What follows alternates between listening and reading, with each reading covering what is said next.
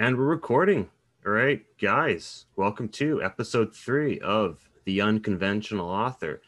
I'm your host, Nathan Ogloff. Joining me today this is a guy that I met a while ago. And if I could get to like a tenth of his level in this crazy publishing literary industry, I can call that a win. I can say, hey, I won life. Life's been won. He's met Andy Weir, who wrote The Martian, that the movie The Martian was based on, and he's also met George R. R. Martin, who wrote oh geez, what did he write? It's on the tip of my tongue. He was really popular. It was on HBO, made into a TV series. That's right. He wrote A Song of Fire and Ice, which is Game of Thrones is based off of. So everyone, this is Sebastien De Castell. Sebastian, how's your writing been doing during this whole crazy COVID times we're in? Good, actually. Thanks for having me, first of all. Yeah, I of have to course, correct man, no you. problem. I have to correct you on one thing, though. I haven't actually met Andy Weir. I was at the Hugo Awards when he won the Hugo for, I think it was Best New Author. So he beat me, and because I was nominated that year. And a few other Pierce Brown and people like that. But he didn't actually show up to pick up his award. He sent an astronaut or two, which I guess you can do when you've had a hit movie. Um, but to your other question, yeah, writing's been good for me, actually. When your full-time job's writing novels, you're a bit privileged during times of pandemic, privileged both because you can keep doing your work relatively unscathed, but also because your day-to-day existence has already kind of adapted to a pretty high level of solitude. And also, I'm married, so I never lack for companionship. So we're together, so that's always good. So it's actually not been too bad for me. In fact, the really odd thing is that because I'd kind of pushed a couple of book deadlines last year, as January was starting up this year, I thought I'd completely screwed up because I've only been sort of a novelist for about 6 years now. My first book was published in 2014, and all of a sudden I didn't have a book coming out in 2020, and I thought, oh man, like I just really screwed up my career here. It's there, a whole year is going to go by where I don't have a book. I'm just going to get completely forgotten. And then the pandemic hit, and I remember then sitting down and going, oh my God, thank heavens I don't have a book coming out this year, because you couldn't have a harder time to promote a book. As it turns out, it just works out that next year I've got 3 novels coming out. So for me, it's been all right. The hardest thing, I think, when your life isn't as adversely affected, is just you start to worry a bit about other people that and how they're doing. When you have family at a distance. So it's those kind of things that I get hit with. But the actual work part, being a writer, I've done a ton of writing this year, and it's all gone fine. Yeah, that's the thing with me this year was when the pandemic hit. For me, it just kind of changed things up in life because I remember being at work and thinking like, okay, it's gonna be like this until I leave. It's gonna be like this all year, just the same shit over and over and over again. And then the pandemic hit, and they were mentioning they're going to change things up. Shifts are going to be um, staggered so that we don't have too many people on site. I thought the site was going to get shut down, and suddenly it was like, oh hey, change, excellent, right? But during this year, I was getting really tired of doing it, and I just wanted a break. And so when people started getting laid off, or they just didn't feel safe and they got laid off, I was like making jokes with people like, when is it going to be me? Because like it was weird. I was the one guy who wanted to take the time off, and I was still working. Yeah. But now I've actually quit, so I'm going to be focusing on being an author full time. Hopefully, getting this novel I've been working on forever uh out there in the open. But yeah, people that have actually suffered. I mean, I do feel for them. It's not like I don't care about you, uh, for certain. Um, what else was I going to say? Oh, okay. So here's another fun fact about Sebastian, guys. So he's given me some pretty good advice. And I remember one time I sat down with him. We had lunch. I had a bunch of questions I was going to ask him. I had like 7 questions lined up. In one sentence, he answered all 7 questions. And he said to me, he said, all that matters is the text. I mean, unless you've done something like horribly bad.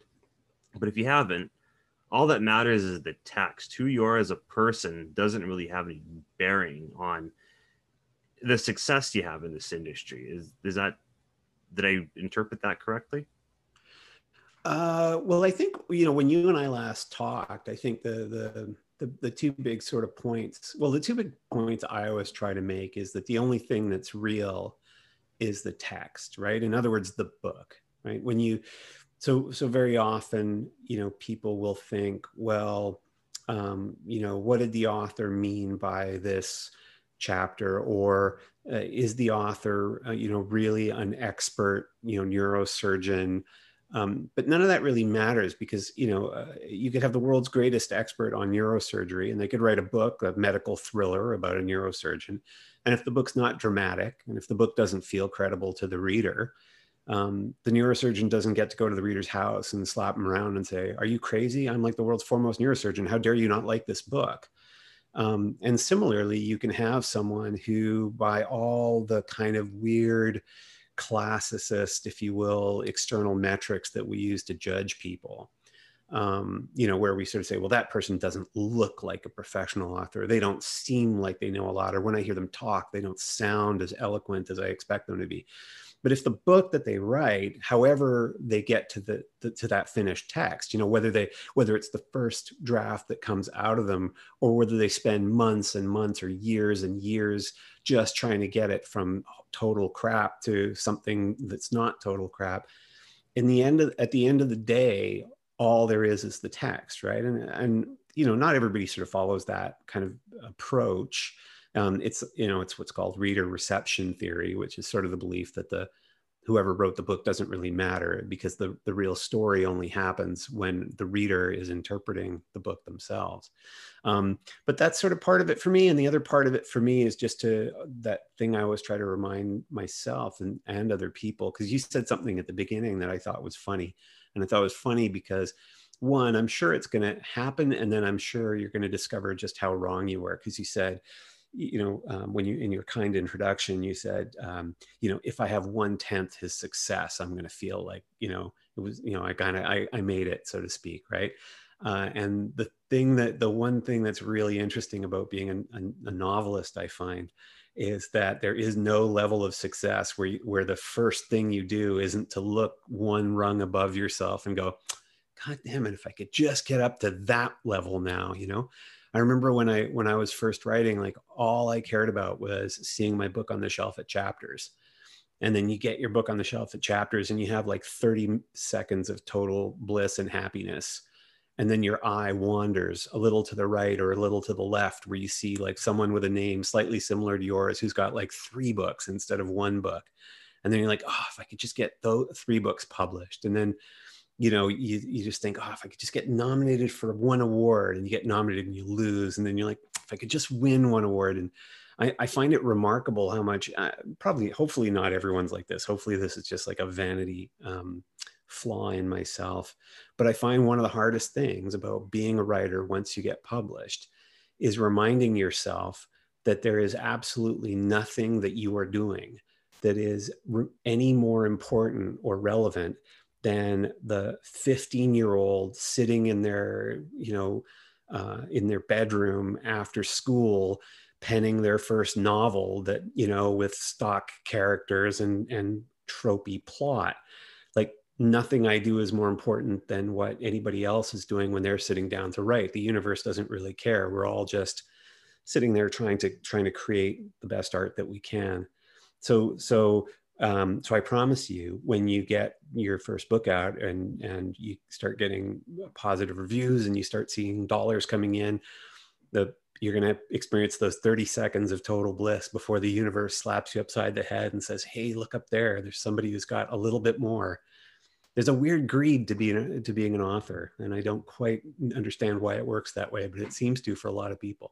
Well, I think it's just you're always kind of like, I think happiness comes from not what you have, but what you juxtapose what you have to something better. So, I mean, okay, so here's an extreme example is people live in first world nations. You could say we're ungrateful for what we have because a person in a third world nation may look at like, oh, I would just like to have a house over my head.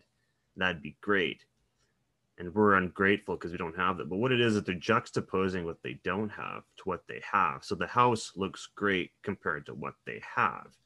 Once they have the house, it might be like, well, the better house looks great to what I have. So what we're always doing is it's always you go after something. I mean, it's good to make goals and objectives to set yourself to that looks great to what you have.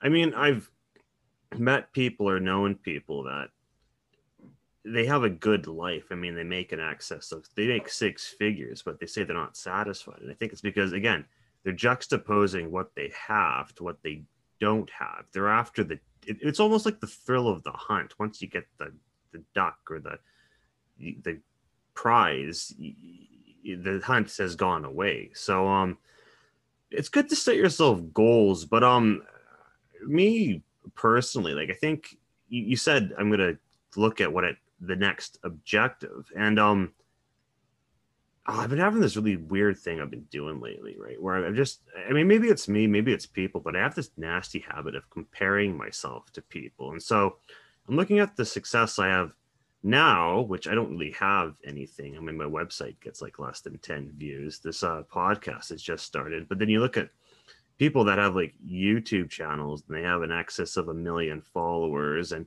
some of the stuff they make is just like, it's like stupid stuff. Like, hey guys, look where I was eating today. Like really, like what I'm trying to get at is like my comparison of myself to them is really dumb. So I think, and I'm still working on it, but in the past week after I announced on Facebook that I'm quitting my job and so many people were happy for me, I said, this is fine. I mean, I can always set myself a goal. I can always look at other things, but I shouldn't get, I mean, because it's just me, I have this downward spiral of just anger and like self depravity that I just kind of get. Like, it's very negative what I end up doing. And so I just sort of say to myself, okay, set yourself a goal, but if you don't get to where you want, it's okay. I mean, in terms of a person accomplishing this, it's fine. I mean, the ultimate goal you could say for us is to get to a point to where our novels are adapted into, again, an HBO series like George R.R. Martin. But I always think of the story of Icarus, where be careful how close you try to, don't fly too high or you might burn your wings off trying to get to the sun. And he had said that even though he got all this fame, it really fucked up his creativity. So I don't think any of us want that for sure. Well, yeah. So there's a lot of interesting stuff to unpack there, but and at its root, we're talking about external sources of satisfaction and internal sources of satisfaction. And you said something earlier when you're sort of saying, well, people who live in first world countries and basically, products of sort of middle class, sort of kind of bourgeoisie, often have a lot of angst. But when you sort of compare that angst to people who are genuinely suffering around the world, it always seems kind of trite. And that's absolutely true. And it's one of the things we all have to kind of learn to recognize, because sometimes our kind of everyday privilege comes at a cost to other people. So we have to kind of learn about that. But on the flip side of that is, I always wonder, I think that there's a danger in that, which is that when we kind of dismiss our own sorrow, whatever the source is, right?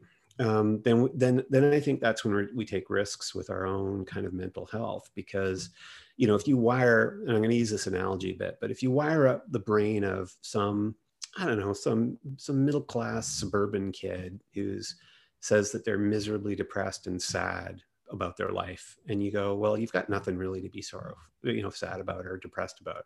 And then you wire up the brain of someone who maybe lives in a much more difficult set of external circumstances. I'm not convinced that you're going to see in their brain waves, their brain patterns, and wherever it is that we locate suffering inside the human brain, that you're going to see this radical difference.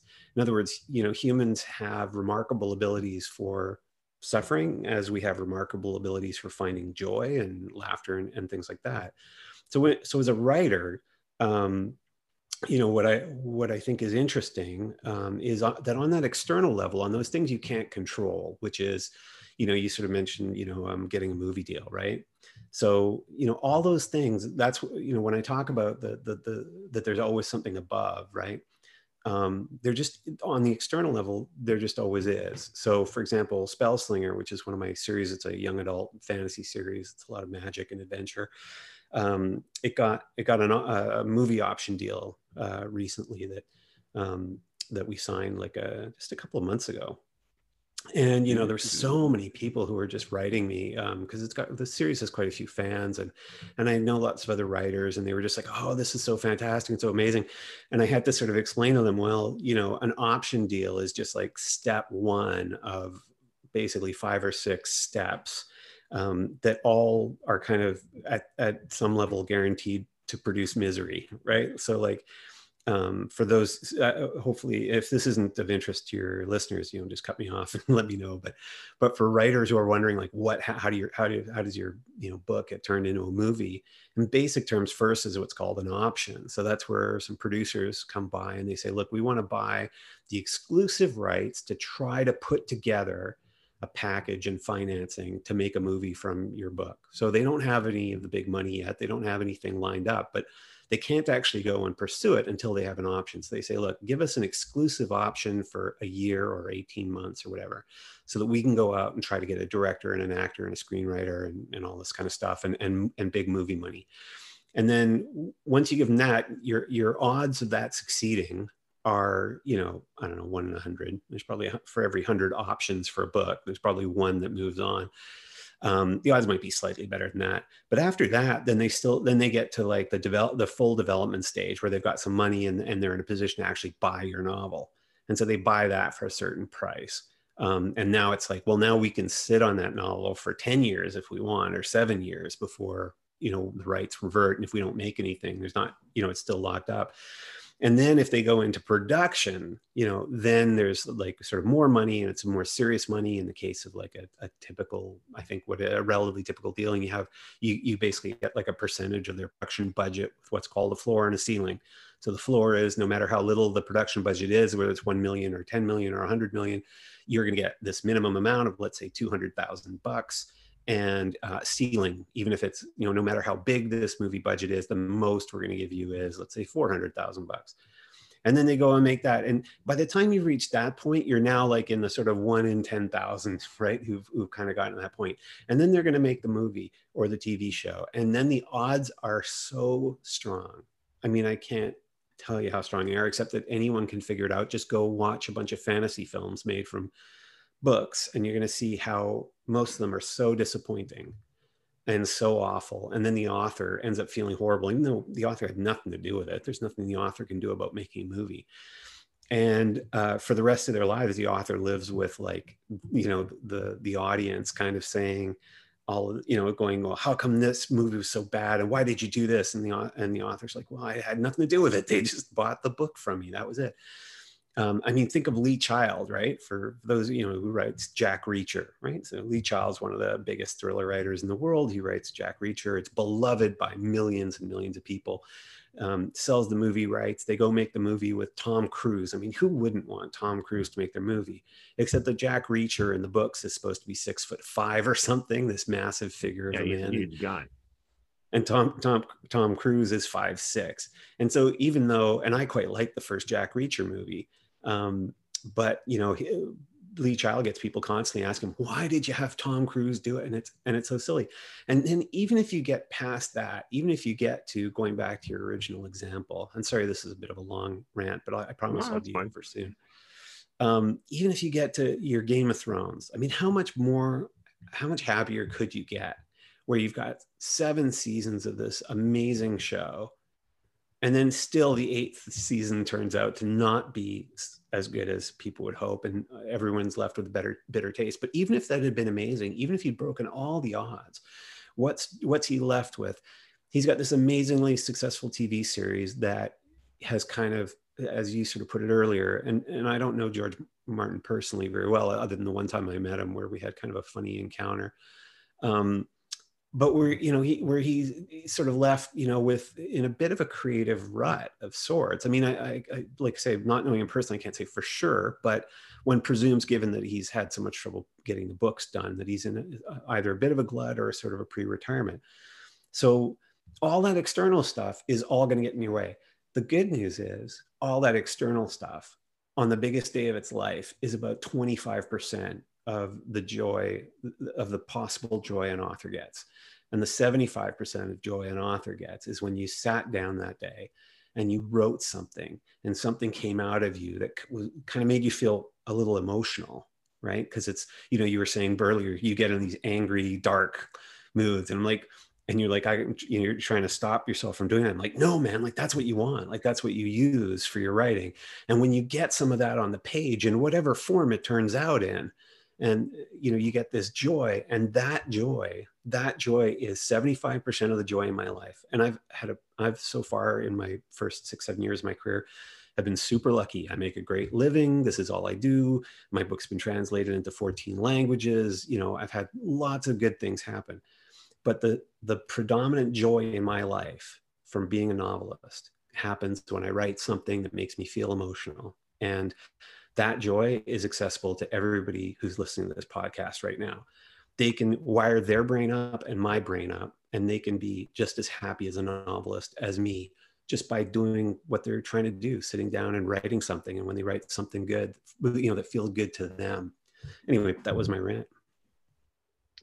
Yeah, you definitely have to get joy from this. Oh crap, there's something I was gonna say. I can't remember what it was though.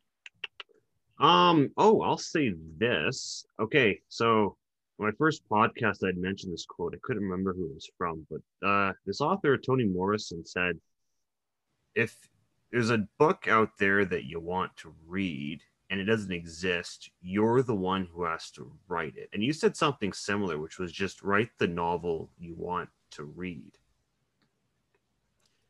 Yeah. Yeah, I mean, that's an old quote. Like, I think that's always pretty solid advice for people. The only addendum I sort of add to that, and it comes from that very basic notion that if you write the book you want to read, you're probably going to entertain yourself while you're doing it. And there's a higher chance you'll put out something that speaks to someone. Whatever it is that you desperately want to read that isn't out there, there's probably a lot of other people who want to read it too, but they're not authors, they're not writers, so they can't make it. So when you make it for them, not have the time because they got like kids and a busy job that requires like so much out of it. And I just chose not to do that because I wanted to write this novel. Yeah, but not everybody wants to sit and write a book. But when 50 Shades of Grey sort of came out, right? I mean, she was writing something that was regardless of its genesis, clearly something that she kind of wanted to read. And it turned out there was a ton of other people that wanted to read that. And whenever you create something that a lot of people have sort of not been able to find, I always think, you've performed a sort of bit of kind of very positive spiritual archaeology, for want of a better term. But you found something or dug something up that other people kind of wanted to have. The only addendum I always have to the write the book you most want to read is kind of write the most extreme version of the book you most want to read. And I say this because I meet a lot of writers, and especially young writers, who I don't know why, but at some point we started teaching teenagers that the worst thing in the crime they could ever commit in the world is being unoriginal. And so they'll be like, I really love Twilight. I love vampires, and I love like sparkly vampires, and but I'd never write that because like that's so cliche, it's so hackneyed and stuff. And so they force themselves away from the things that they like, or they love the Lord of the Rings, but they don't want it to look like they're ripping off the Lord of the Rings. And kind of pulling ourselves away from the actual kind of thing that we're driving towards creates no end of problems. And whereas I find if instead, you know, you take that person who wants to write that Twilight book secretly and you just say, look, write the most sparkly vampires imaginable, like make it the even more of a romance, even more fraught, more everything that you love about it, then chances are you're going to make something really terrific that's just really unique. And it's way better that 95% of the world think that it's utter crap and 5% of the world love it than that 95% of the world think that it's okay, and nobody loves it.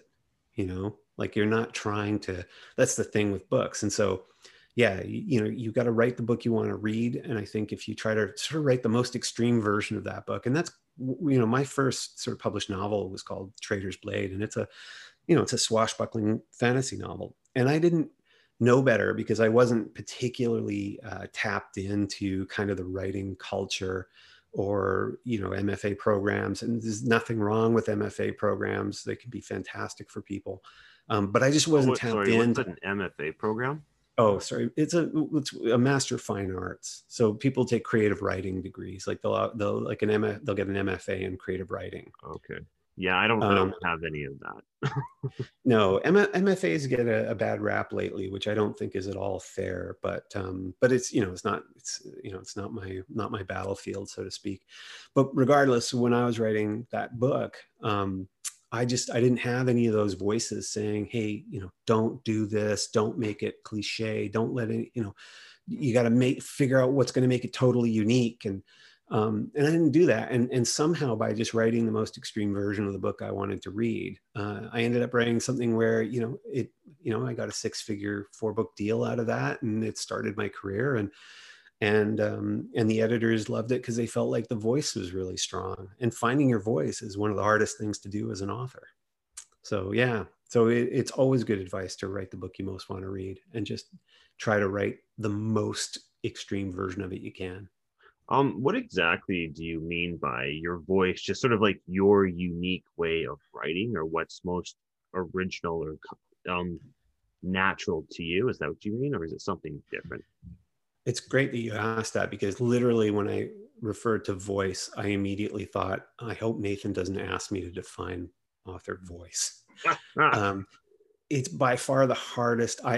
For me, and I think for a lot of people, it's the hardest quality of writing to describe or to delineate. Theme is way easier to describe than voice. So voices is, in a way, I always think of it as the camera. So imagine you're watching a movie getting made, right? And the first thing you do is get rid of the director, because who wants the director around when we're doing anything? So you're watching this movie getting made, right? There's actors on the set, and they're delivering their lines, and they're doing whatever they're doing because they're actors, and so they're fantastic, and they're bringing characters to life. Um, the thing that'll change the most about your experience of whatever scene they're playing out for you is going to be the camera. Where do you put the camera? What does the camera pick up on? What things does the camera leave kind of blurry, but what does it focus really sharply on? How tight is that camera in? And all of those things apply to writing. You know, you can imagine a scene, you know, it's a courtroom scene, right? Like, so a typical courtroom scene, James Patterson, John Grisham, whoever you want kind of courtroom scene. And it's, you know, a man's on trial for his life, and the family of the victims in the room, and the lawyers are there, and all that stuff. Now, think about like how you would choose to write that. You could write that scene by just talking about I don't know, the oak paneling of the courtroom, and the judge's gavel, and the grimaces on people's faces. But you could also just tell that story by looking at the clothing of the lawyers, you know, and how one of them wears like really creased, you know, suit that doesn't quite fit and looks like it belonged to his granddad, and the other lawyer's got this slick, perfectly tailored suit and all that stuff. And you know, and the judge, you know, imagine the writer is writing that scene, and they start describing the judge's makeup in detail, and how it's this, you know, very fashionable makeup, and you sort of go, man, what's going on with that judge? You know, what's going on with those lawyers? Is there, you know, is this court case going to move differently because the judge and one of the lawyers, you know, share something in common in terms of being overly concerned with style, you know? So So that scene, all of a sudden, because one author chooses to focus on clothing and makeup, is going to have a very different feel to it than if it's written in the sort of classic, you know, focusing on them yelling and pounding tables and stuff like that. So it's where you choose. So it's not just the words that you use, it's what you choose to look at when you're setting a scene, when you're talking about characters, right? Noir writers tend to have a very strong voice and style, right? You know, the Raymond Chandler and Dashiell Hammett, like if you read those books, or more modern sort of Dennis Lehane, and they sort of have a really strong style. But what kind of separates them in terms of voice for me is what are they choosing to look at, right? In basic terms, when you think of a scene, you can't write every single thing about the scene, right? Because we're not using cameras. We're not you can't capture everything in 3D of every single part of the scene. So we're always choosing what we're looking at and what we're focusing on. And for me, that's what kind of creates an author's voice. If they're focusing on the, you know, one of my favorite writers is Aaron Sorkin. He's the TV writer who wrote The West Wing and The Newsroom. And most recently, he did The Trial of the Chicago Yeah, Seven, I think. I saw it on Netflix. It was pretty good. I really liked it. Yeah, and he's a great writer, and he focuses in on his voice is all about kind of the rhythm of dialogue and finding sort of the kind of the dramatic the drama inside of just exchanges of dialogue and how people say things and representing competing ideals through dialogue. And so we all sort of find that. The drag about voice, by the way, just to put a cap on that for your listeners, is you virtually can never find it by looking for it. You know, it comes out when you stop thinking about it. It comes out when you just allow yourself to focus on what you know, where your brain just naturally goes to. And sometimes that voice is going to be great right off the bat, and sometimes it's going to not be very good off the bat. And but voice comes out a lot through practice, and a lot through that sort of writing where you're not analyzing it as you're doing it, where you just say it. You know, have you ever had that thing where you're just like, oh my God, I can't write the scene. I know what the scene's supposed to do, but I can't write it. And you just hit this point where you're like, I'm just going to spit it out. And you just like blurt it out onto the page. And that blurting out on the page is generally going to be closest to your writing voice. For me, when I imagine a scene, it's not so much like I know what it's gonna do. It's more like so when it comes to when it comes to writing, you mentioned Aaron Sorkin, but he has a lot of screenwriting. Now, do you think, because we're both in the business of books, do you think that's okay to take influence from like the writing of like TV and film and video games? Because I've said in my first podcast that I just like story in general. It's books that's the easiest to do it in because you can do it yourself and you just sit down and write. You don't have to think about all those details of like production that come along the way. So yeah. What do you so I'm gonna ask your thoughts on that, but I'm gonna just say that with me, it's I remember, okay, so whenever I watch a TV or a film, like if I'll remember a scene, I'll remember the general gist of what happens. It's this guy walks in, these two argue, that one person walks out, like the gist, but I don't remember specific dialogue. So when I'm thinking up a scene, I have a general idea of what's going to happen. Like I tend to be all over the place. I'm like, I know at one point he's going to say this. I know it's going to lead to this. It's going to maybe end like this.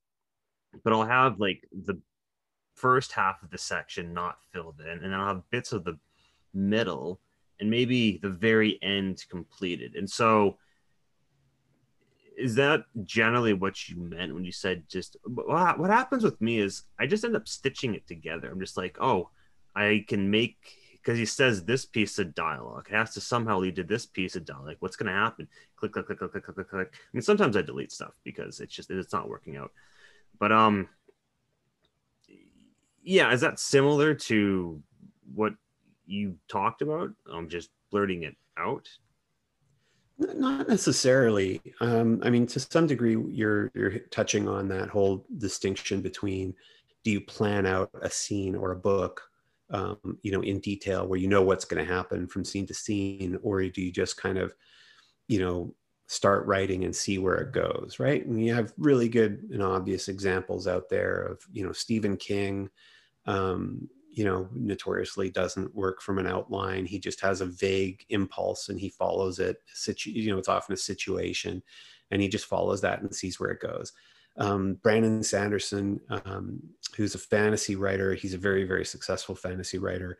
And I always think he's a really good example to look at, because he's really generous in that he exposes to the public a lot of his writing process and his early drafts. And you can watch, his entire course that he teaches at Brigham Young University on fantasy and science fiction. You can watch it on YouTube.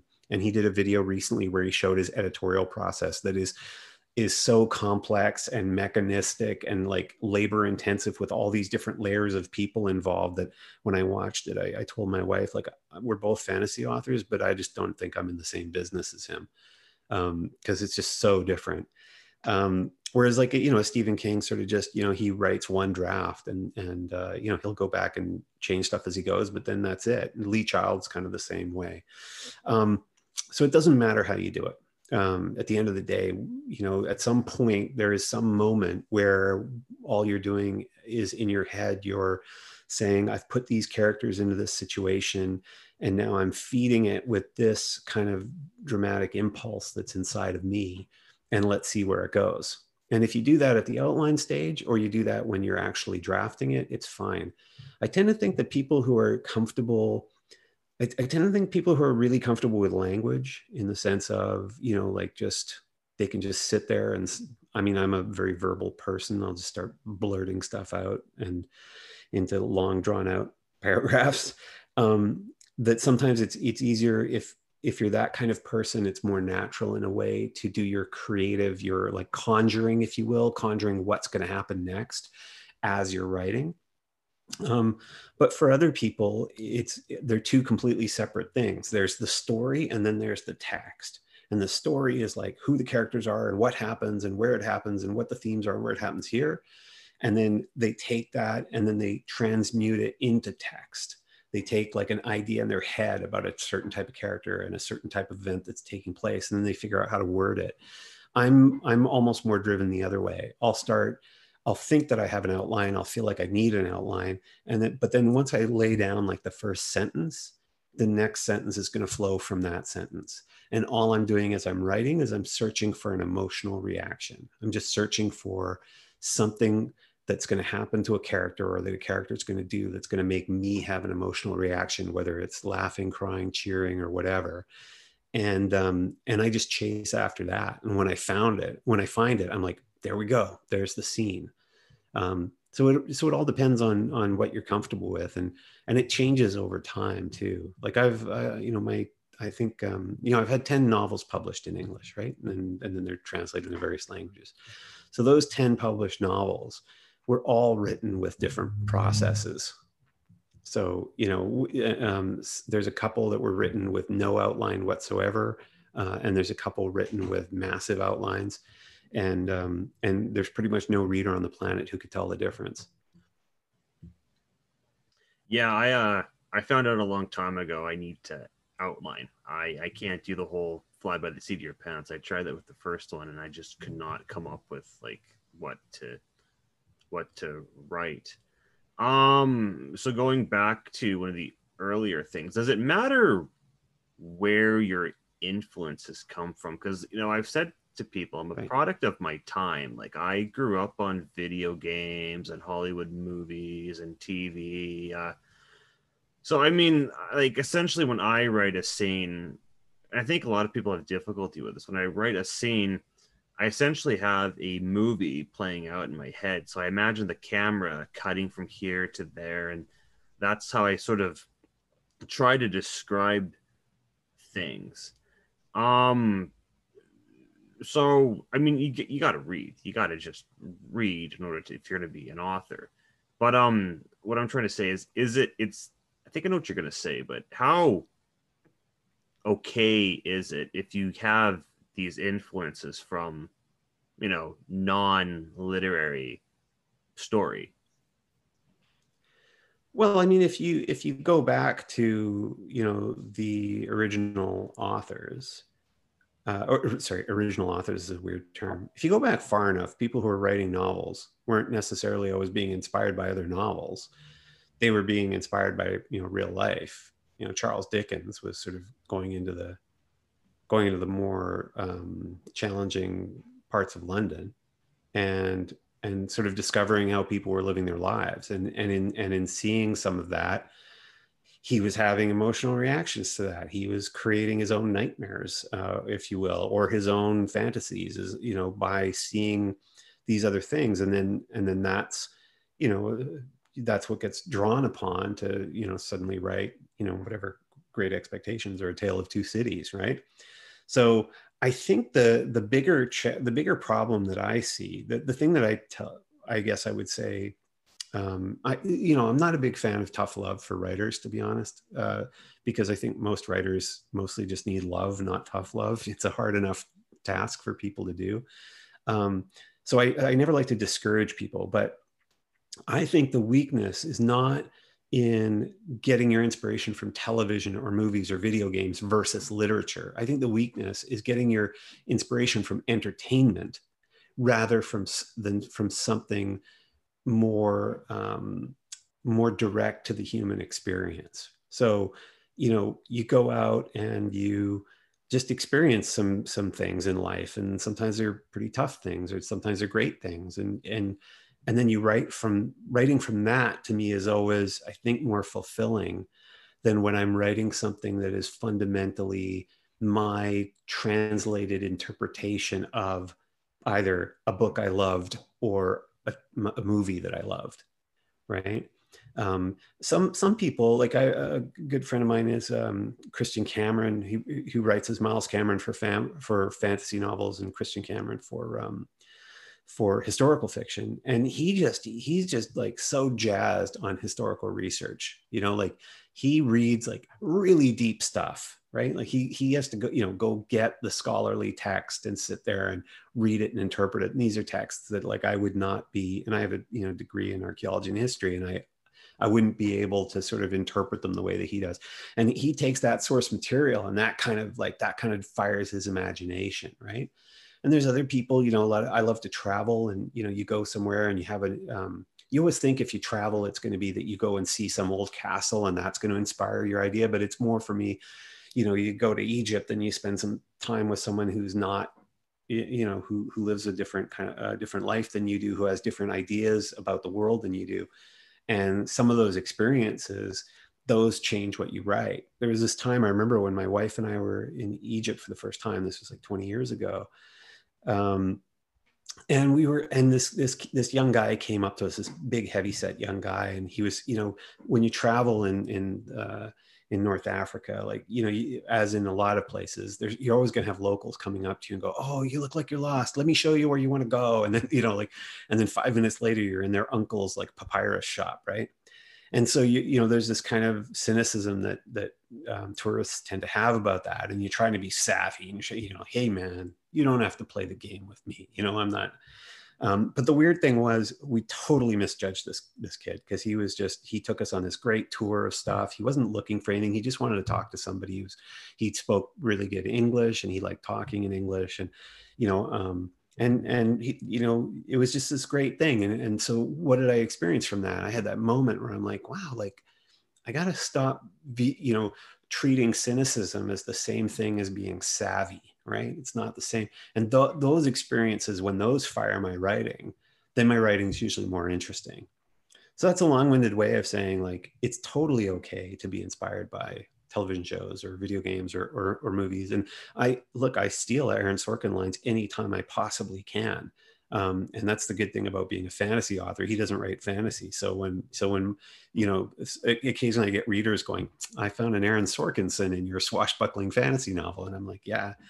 So that's totally cool. But the most important thing is trying to make sure that at least half of what's firing your imagination is not other entertainment.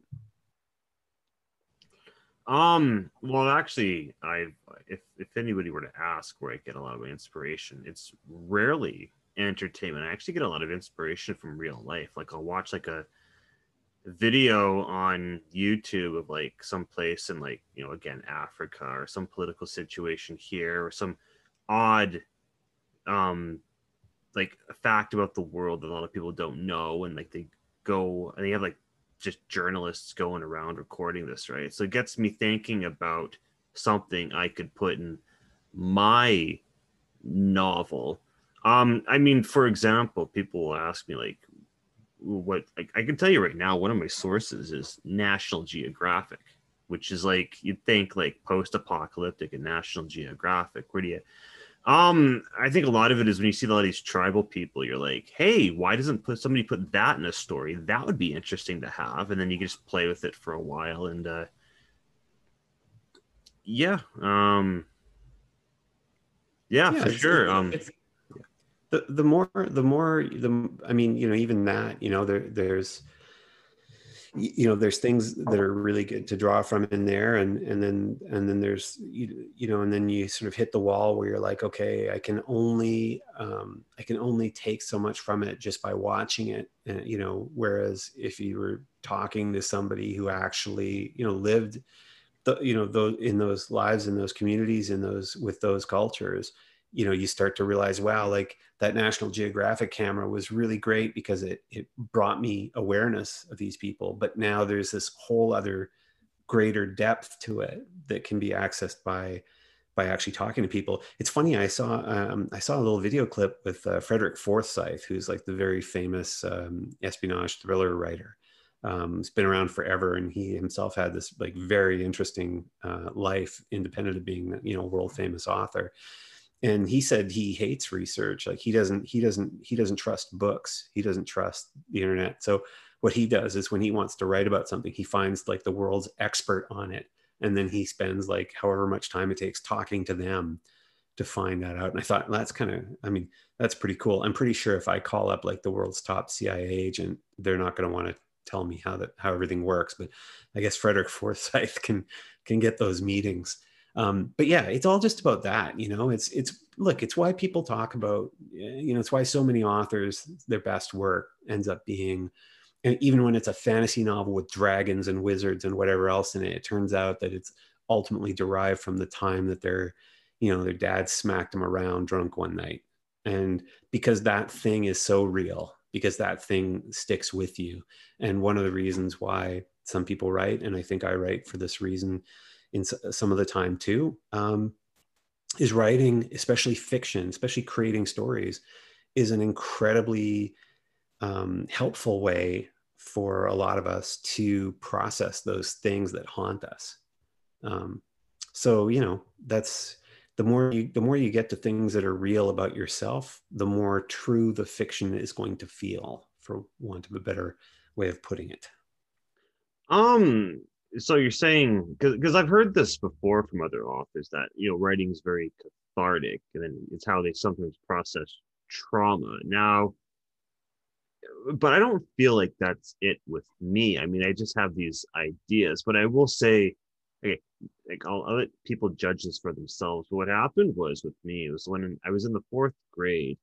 I moved from Calgary to Texas, and I think I was having some issues dealing with it. So just one day I started making up like these aliens and like space stuff in my mind. And then, you know, it went on to what else? It went on to this like sort of, I don't know what to call it, because it was like this fictitious land that had existed from the time of the Romans all the way into like the future. Is this huge history I had made. And then I had later I sketched out a video game idea. So I'm wondering if like this spark in my imagination, it's a product of who I am, but it's also because of that one thing that happened when I moved, and it just kind of stuck with me. And so that's what everything I've been doing ever since has been doing, is just it's stemming from that one thing, even if I'm not always aware of it. Yeah, I mean, it could be, you know, fundamentally, you know, the artistic impulse is going to come from something, right? Like I don't want to get too sort of highfalutin or philosophical here, because sometimes it's good to talk also in very practical terms. But fundamentally, the sort of urge to create something artistic, especially like a story or a piece of art, it's gonna emerge from something. It's something boiling around inside you, right? If you were just the most perfectly even keeled, happy person who didn't care about anything in particular, if you just were completely whatever stoned on whatever drugs happen to make you completely even keeled all the time, you wouldn't have a lot of artistic impulse, because part of an artistic impulse is trying to reconcile, as I always say to people, often when you're writing, what you're writing about is the gap between what you feel and what the world looks like. So so you can have that. You can move to a town and it's like supposed to be this really nice town and everybody's supposed to be real friendly, and you just feel like, I don't feel like everybody's friendly, I don't feel like I belong here. And so you start writing a story about, like a town full of vampires, right? And that's sort of part of how we do it. And then from that moment, the question is, once that artistic impulse is there, it's just like, what's your medium? And that's where craft comes into play, right? Because it's such a common story. I hear this all the time where someone says, I had this idea for a story, so I started trying to write it, and then I thought it'd be a comic, or then I thought I would make a movie, and then I thought it'd be a video game. And it's because people are like, well, they haven't had a chance to build up the toolkit to allow them to kind of work, do a big piece of work in their medium of choice. Imagine that you saw this horse once, right? And this horse, for whatever reason, it just evoked the notion of lightning in your head. And you said this idea, this lightning horse, this horse filled with thunder.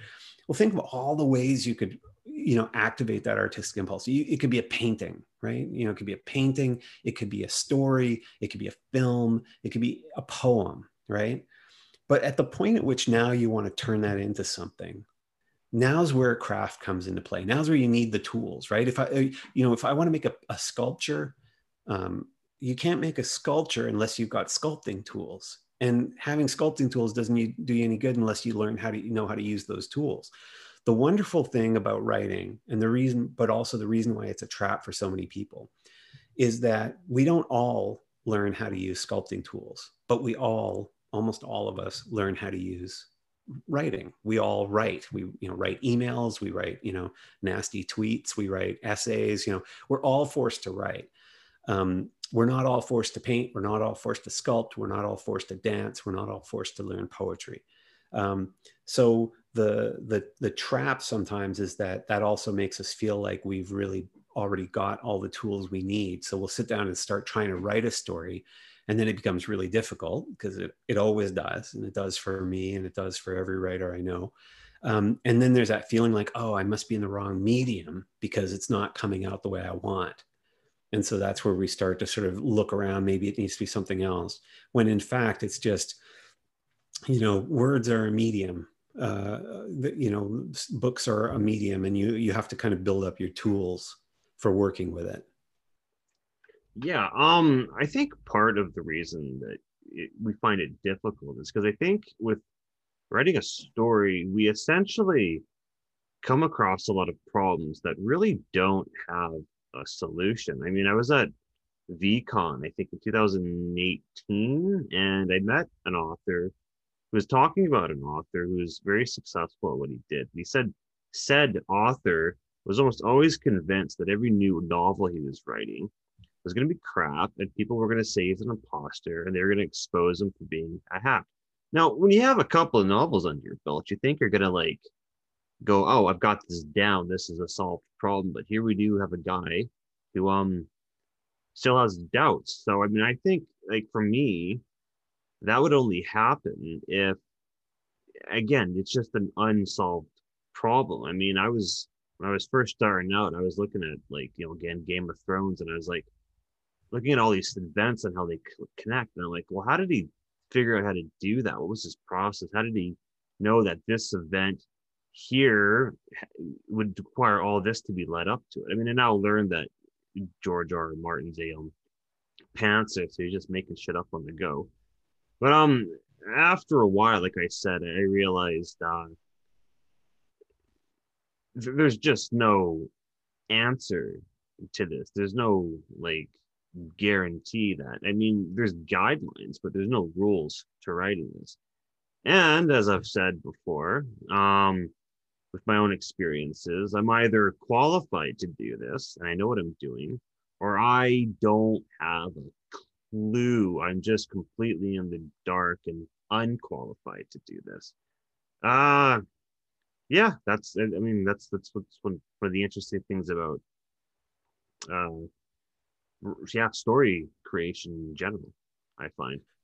Well, you hit the nail on the head, I think, when you said, there's no guarantees. Like that I think is the biggest impediment for so many writers, is that for some reason they're looking for guarantees. They're looking for look, I'm a serial purchaser of craft books and courses. I've bought courses on writing from people who have not written or published as many books as me, which isn't to say that you should only study from people who've been more successful than you, but just I just have this natural impulse, because there's a part of me that's always going like, come on, I just want the guarantee. I just want the thing that's going to let me know that if I do this, if I'm putting in this work, something good's going to come out the other end. And that is the one thing you will never, ever have. Like I say, I've had 10 books published. I'm doing the eighth draft, and I never do 8 drafts of a book typically, but I'm on the eighth draft of this book that's coming out next year, that my editor was pretty happy with like a year ago already, and I'm still not sure if is this the best version of this book. And it doesn't matter, like there's no process, there's no process that's going to get you there. All of those tools, like they're important, only be insofar as they help you get going.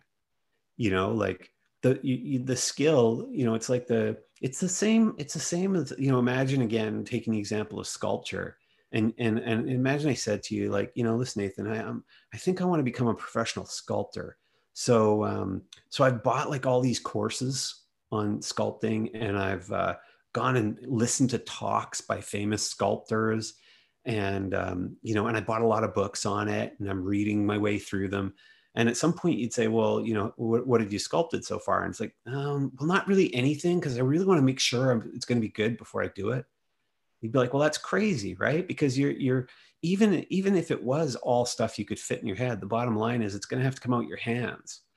And so your muscle memory, your muscles have to learn to work a certain way, right? And writing is exactly the same. It doesn't look like a muscle that we usually see, but it is a muscle, and it has to get It's like practiced. a So mental when you muscle, go and essentially. yeah, it's the mental muscle. But I actually think it's, to be honest, I think it's like an emotional muscle.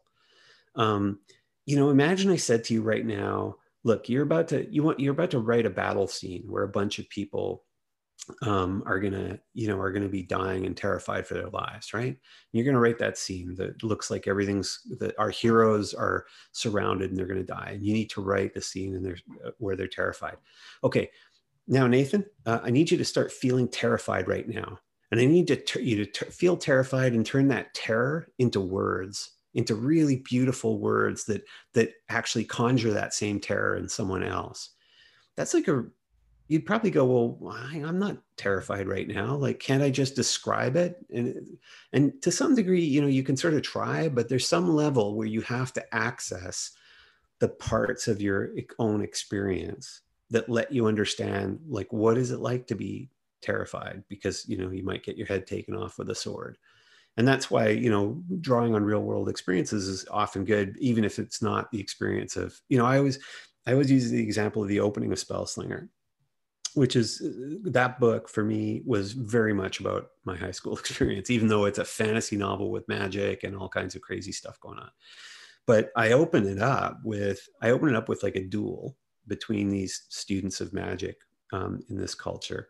And but I wrote it exactly the way it feels when you're in school, and I don't know if this, hopefully people don't get bullied the same way anymore, but when you're in school and someone's told you, oh, Johnny's gonna kill you after school. He's decided he's gonna beat you up in front of everybody, right?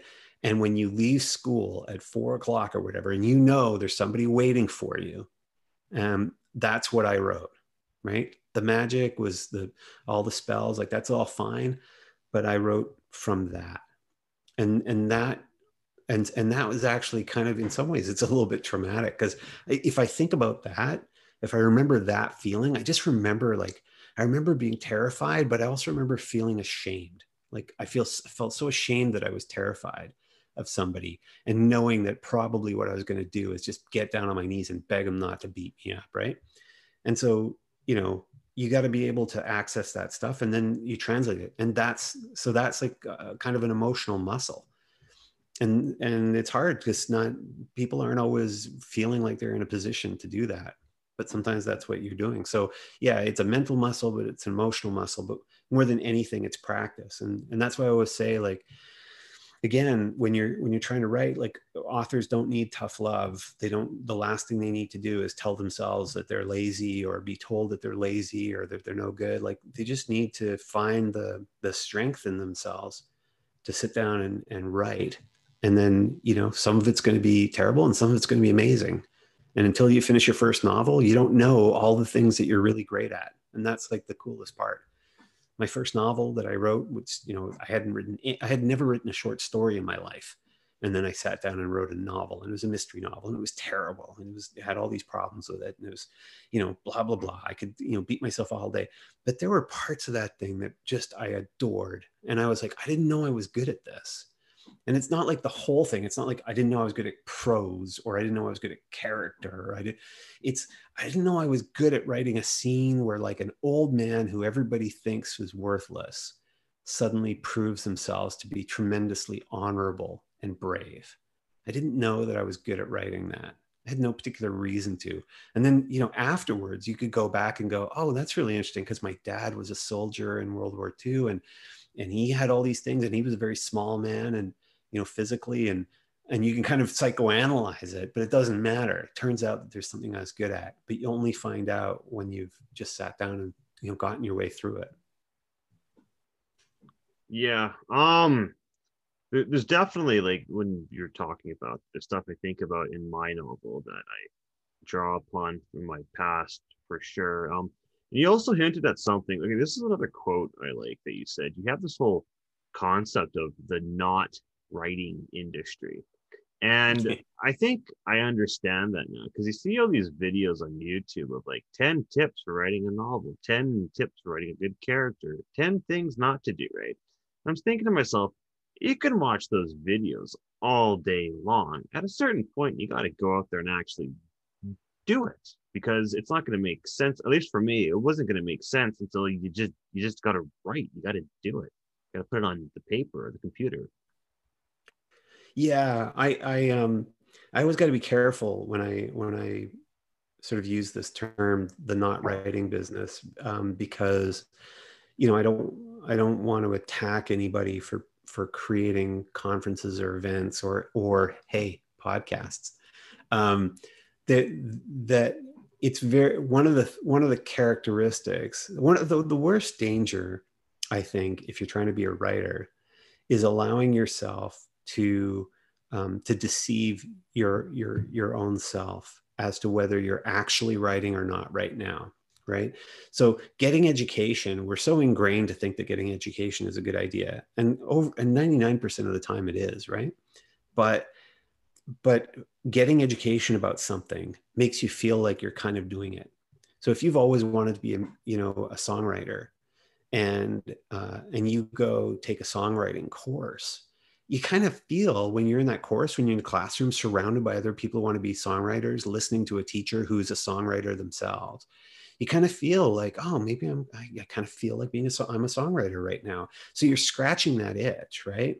But you don't want to scratch that itch, right? Beyond a certain point. You want that starving, hungry, like, oh my God, I have to be a songwriter. Like if I don't write a song right now, I'm gonna just go lose it, right? You don't want to pacify that internal drive. And so a lot of the times you know, when I see all of the courses and the books and all of that stuff and the conferences and stuff, like they can be great, but you just have to understand that's not writing. That's not anything to do with writing. You are less a writer in the moment where you're at the whatever grand master class full of the best authors in the world with a one-on-one critique sessions and all. You are less a writer in that moment than the 14-year-old kid sitting in their bedroom writing their sparkly vampire story that night.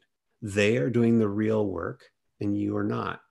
Doesn't mean courses aren't good, doesn't mean conferences aren't good. It's just that there is a part of them that is a trap, that, and it's not the fault of the people who put them on. It's the fault of people like me who will go, I should be writing right now, but I've got too much anxiety about sitting and writing. So I'm going to study this, you know, course. I'm going to read Stephen King's On Writing, you know, again, and that'll make me feel like I'm doing something.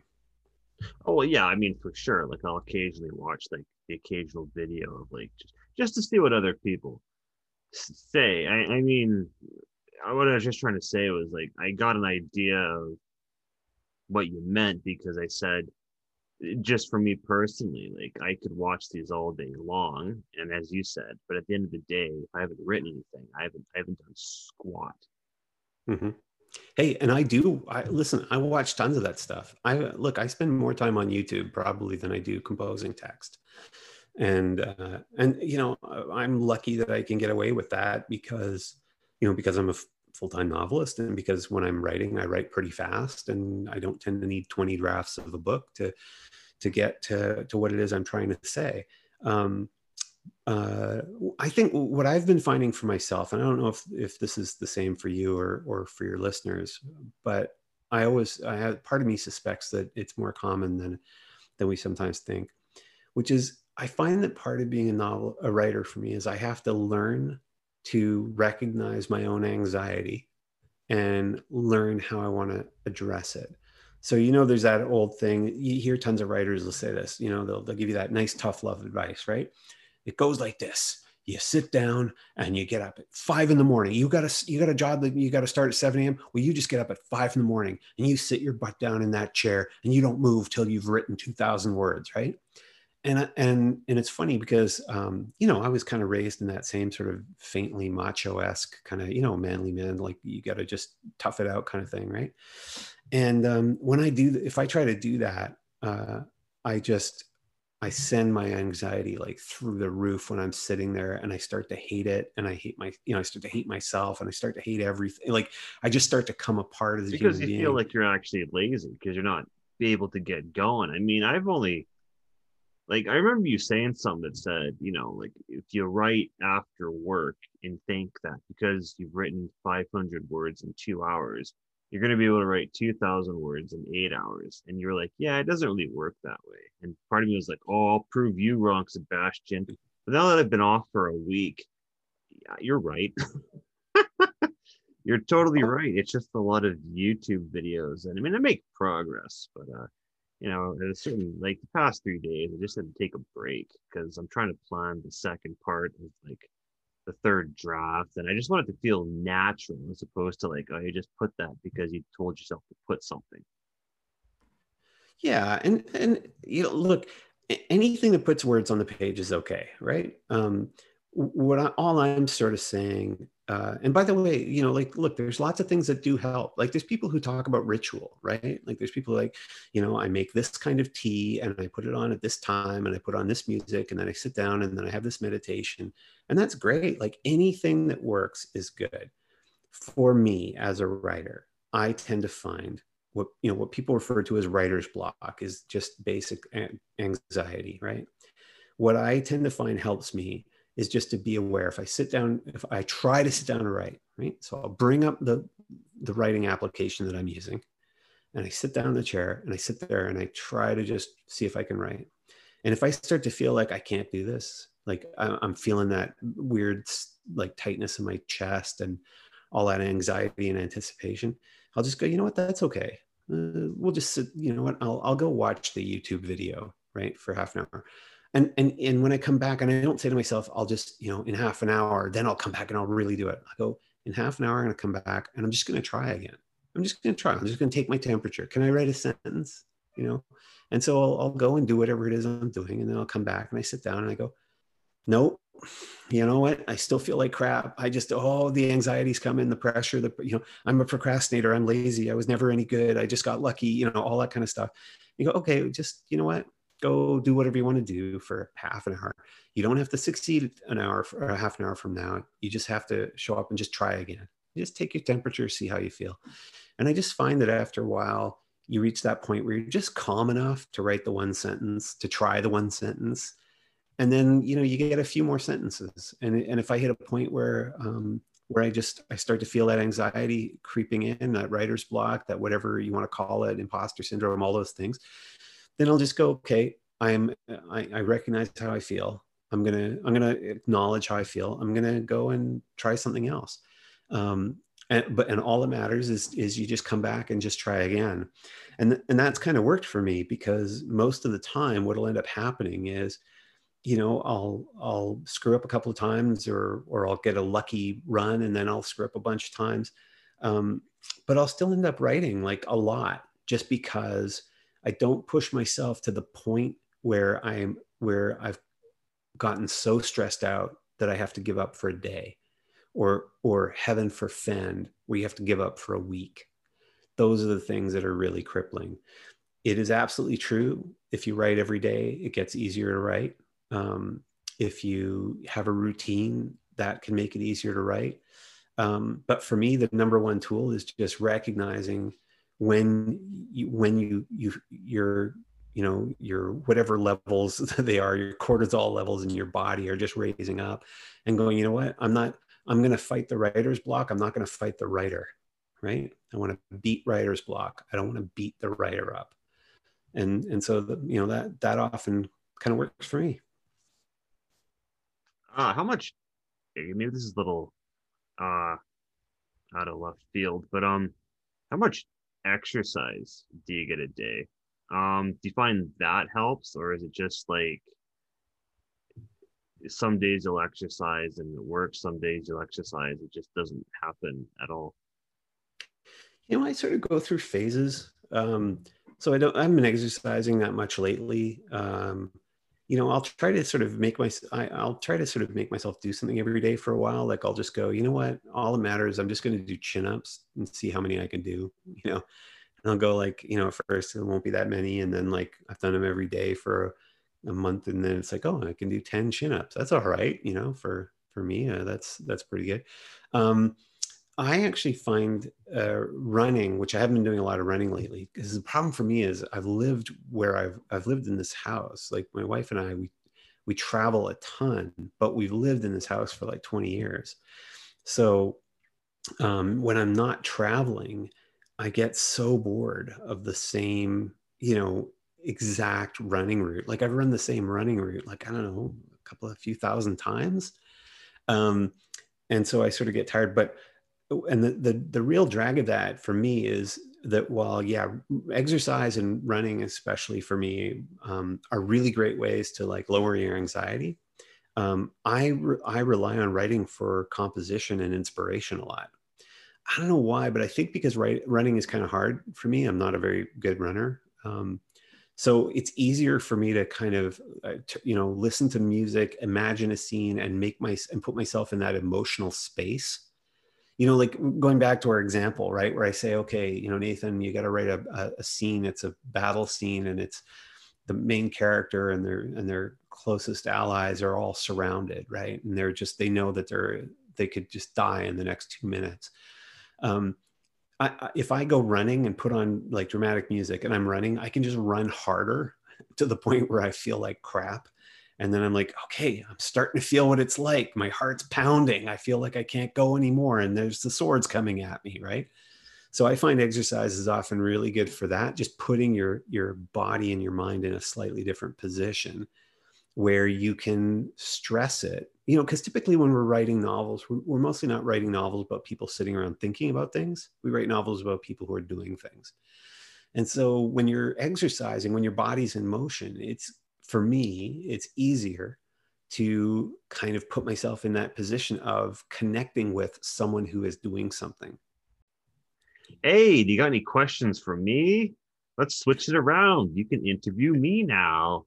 It's unconventional because it's the unconventional author. I hope I hope you edit out the dead air parts. That's the only part that's um, yeah, no, I was going to ask you though, like how your book's going. Like you said, you're on the third draft. So have you kind of written? You've kind of gotten from beginning to end. You've taken your character on a journey, and or you know whatever it is, and you've sort of hit there with your post-apocalyptic novel.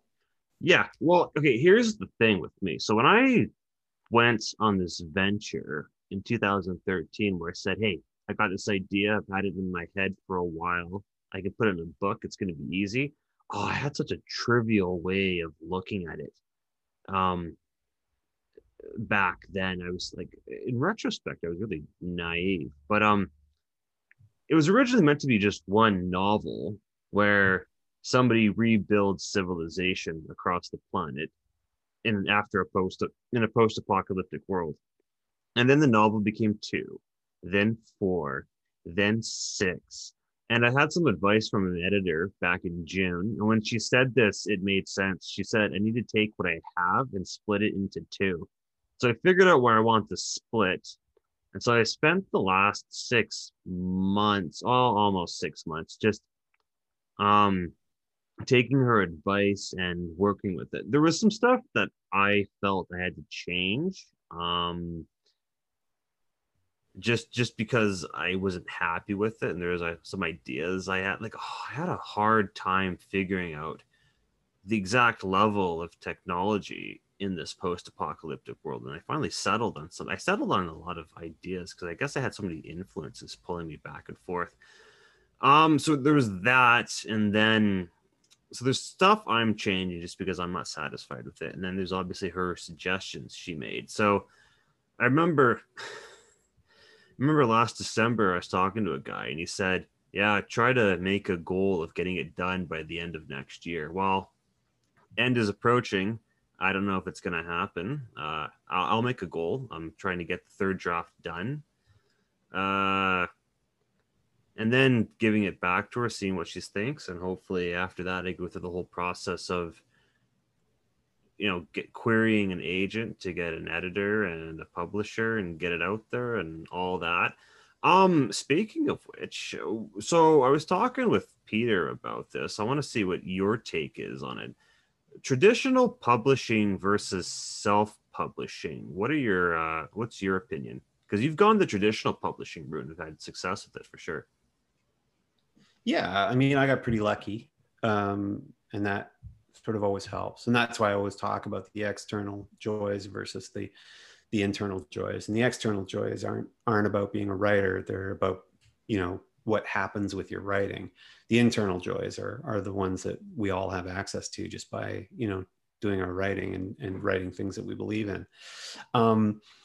So, I think most traditionally published writers are going to ultimately become hybrid authors. In other words, they'll have some books that are traditionally published by big publishers and some that they self-publish. And even if, I give away a couple of free short story type things on my website, that's technically self-published, right? I turn them into a readable document and a PDF or whatever else, and then I give it to people. So I think what most affects it right now is, it used to be an issue of, whether, where the money was, right? So it used to be there was a lot of money in traditional publishing and there wasn't much money in self-publishing. And then there's been a lot of money in self-publishing. And now there's still a lot of money in self-publishing, but it's vastly more difficult and more complicated than enterprise, because you have to there's a lot of marketing involved. There's a lot of investment involved. But I think the main factor now that people need to think about is genre. Some genres are much more successful self-published than they are traditionally published. And it'll generally be any genre that is fairly hypersaturated, right? So if you take, so cozy mysteries are a pretty good example. So for anyone who doesn't know what a cozy mystery is, it's typically, it's sort of a puzzle mystery story. Like it's your classic, Agatha Christie mystery story. There's not a lot of graphic violence. There's virtually no swearing, and there's like no sex on the page. And so you can break those boundaries if you want, and some people do. It's often set in a small town with a quirky cast. It's usually got a bit of a more fun vibe to it. It's usually, I think, a little bit conservative, philosophically speaking. It's not usually a very radical left or radical right kind of political framework. It's just that sort of down home, small town quirky stuff, right? Well, there's a ton of people who adore those books, and they consume them at a rapid rate. The books are generally pretty short. They're like 60,000 words, and to 60 to 80 or 90,000 words typically. There's tons of people who love it, tons of people that read it, and there's very few traditional publishers that are touching it right now. And they're not touching it because the market's super saturated. There's just tons of it out there. So for a traditional publisher who is trying to figure out what's the next blockbuster, it's too big a risk, right? So if you love writing cozy mystery, there's a good chance that you want to self-publish it. On the other hand, if what you want to write is, I don't know, let's say, epic fantasy, right? There's some self-published epic fantasy out there, but right now most of the big epic fantasy, the 400,000 word, doorstop books, are traditionally published, because those are things where, number one, traditional publishers, it's not super saturated as a market. Traditional publishers can and do make huge amounts of money out of it. But also those kind of huge books, like I gave the example of Brandon Sanderson earlier, like watch his video. He put up a video recently about his editorial process. And when you realize like how many people it takes to edit his book, his books properly, because there's just hundreds and hundreds of thousands of words in that world. And at that point, it gets kind of hard to do it self-published, because you just sort of need a lot of support. And those books need a lot of marketing support, and the readership often prefers buying in hardback, which, is, definitely you can self-publish, in print. But to produce those types of books of that size and with those covers it's just a more complicated production line, right?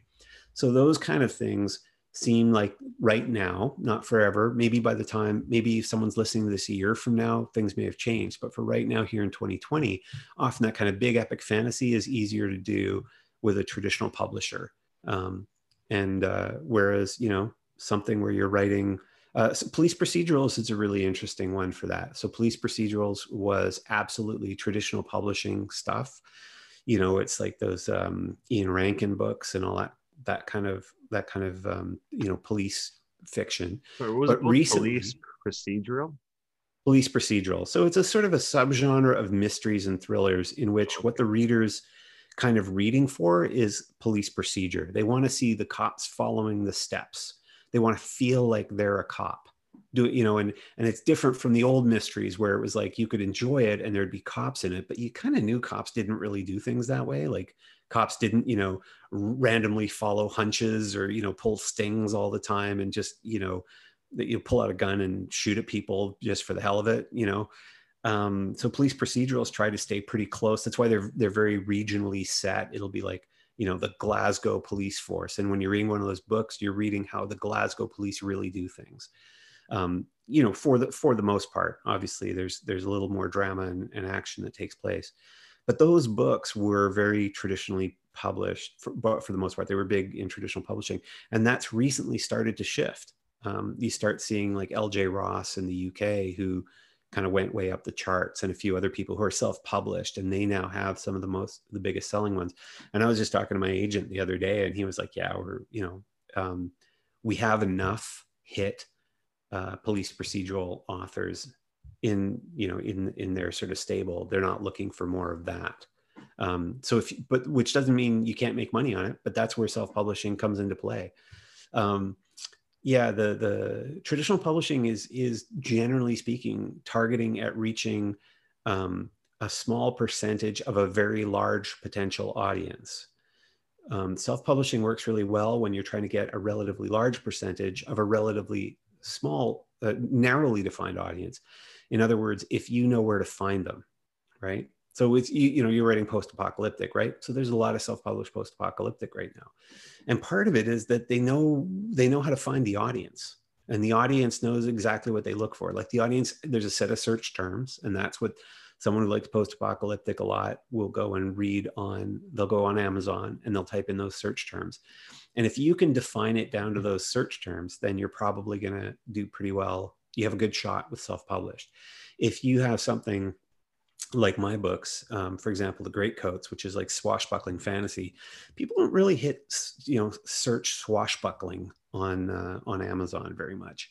So what my audience are probably about 50% of my sales are digital, but my audience is often people, they're going into bookstores and they're looking for the beautiful physical book that they want to keep on the shelves, and they want to feel like it's part of some other, hoity-toity tradition, so to speak. So yeah, it depends what you write. Yeah. Okay. So yeah, it depends on what you write. Cool. That definitely cleared some stuff up for me. I will say, by the way, just to put a cap on that whole thing about self-publishing and traditional, it's really important. I think your listeners will really want to take with a grain of salt when they hear people say things like, oh, traditional publishing is dead, or oh, self-publishing is dead, or it's all crap, or it's any of those kind of global statements are just, they're really unsophisticated and they're not true. So, I deal with this all the time. Like, it's so funny because I really like the self-publishing kind of world and the community, and I meet some of those people, but I'll hear them talk on videos and podcasts, and they'll say this kind of stuff. I hear this all the time, like, oh, unless you're James Patterson or Stephen King, like, you're not going to make a living off of traditional publishing. And it's like, well, I'm not James Patterson or Stephen King, and I make a great living. Yeah, I've heard that in traditional publishing. Yeah, there's just a lot, and there's just a lot of that kind of really sort of blunt generalizations out there. It's, if you look at any one subgenre or any one author, you can start to pretty easily see why they do or don't succeed in either traditional or self-publishing. But you have to go to that level. So you would never say, okay, what I love writing is fantasy dragon romance. So there, but I'm gonna be traditional because I heard self-publishing sucks, right?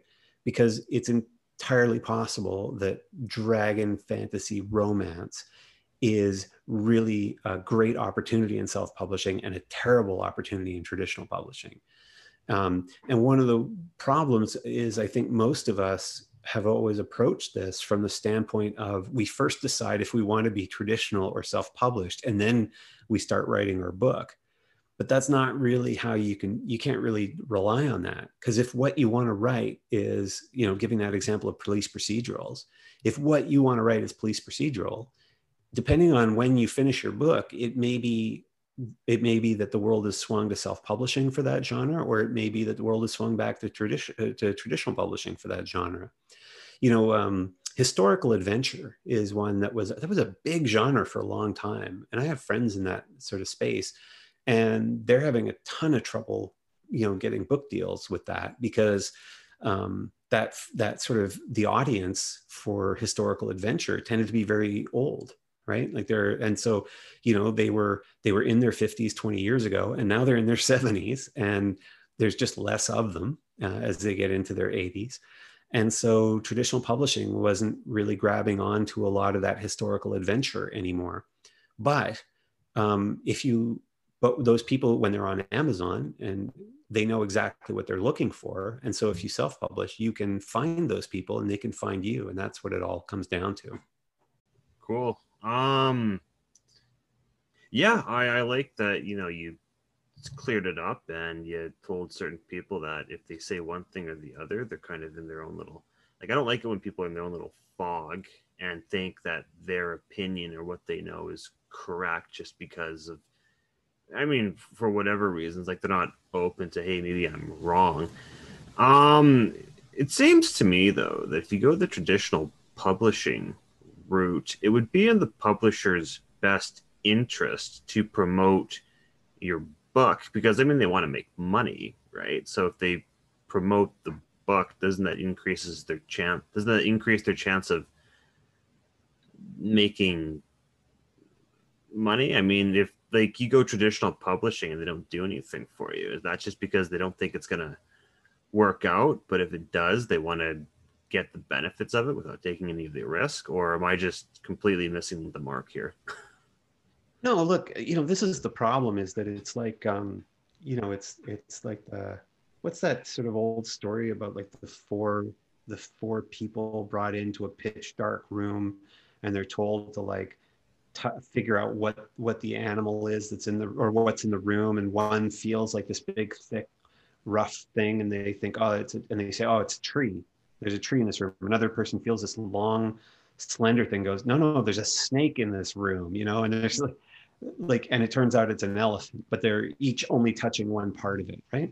So, every author that you talk to, and frankly, every editor or every person who says, I used to work in traditional publishing and I can tell you how it works, they were in the same room with the elephant only touching one part of it, right? So they only know kind of what's within that pretty limited range of experience. My limited range of experience is that I started in traditional publishing when people were saying there was no money, they wouldn't do any marketing, all that sort of stuff. Um, I've had books where they did a ton of marketing, and I have books where they did virtually no marketing.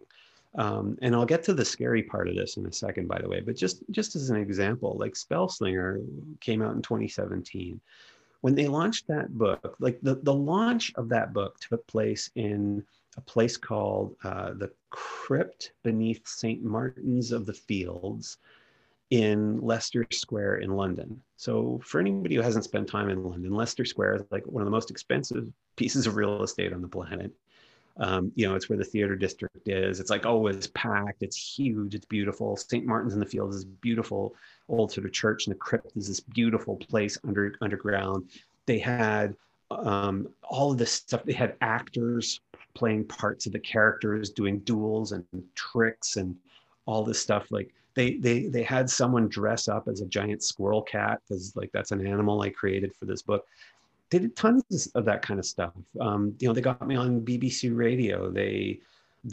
My book was reviewed in the Guardian and the Literary Journal, like whatever. I can't remember which one it's called, but all the Financial Times, like all this stuff. And they did that. They took a huge risk, and they took a huge risk because they thought this book was gonna pay off. And the book has done well, and the series has done well. It's probably, I'm sure that if you wired them up to a polygraph, they would say, we were kind of secretly hoping it was going to do better than that. Like, we would have liked to have had the next Game of Thrones thing, but it's been translated into 14 languages or that one, I think that one's 12 or 13 languages. There's a movie option out there on it and all this kind of stuff. So sometimes they take a big risk. With Trader's Blade, my first book, they didn't do a big, massive publishing campaign, but they did a really good online, like social media campaign. And so that book did great. Like it did really well. And they were surprised. Like that ended up being, a big book for that imprint. I'm sure they too would like it if it was even bigger. So it varies. The thing that happens, and the reason why I think a lot of authors get really disillusioned, is that when a publisher buys a book, they almost always buy it because they think it could be a massive hit, or they think the author could be a massive hit author. Sometimes they don't do this much anymore, but there was a time where they would publish an author who didn't have a fantastic book that they thought was going to make a fortune, but because they thought that author had tremendous potential. And that if they start that relationship, they could basically shepherd that author, help nurture that author. That doesn't happen so much anymore. Now they sort of want the book, but they get the book and they think, this book is going to be, we think it's going to be a hit.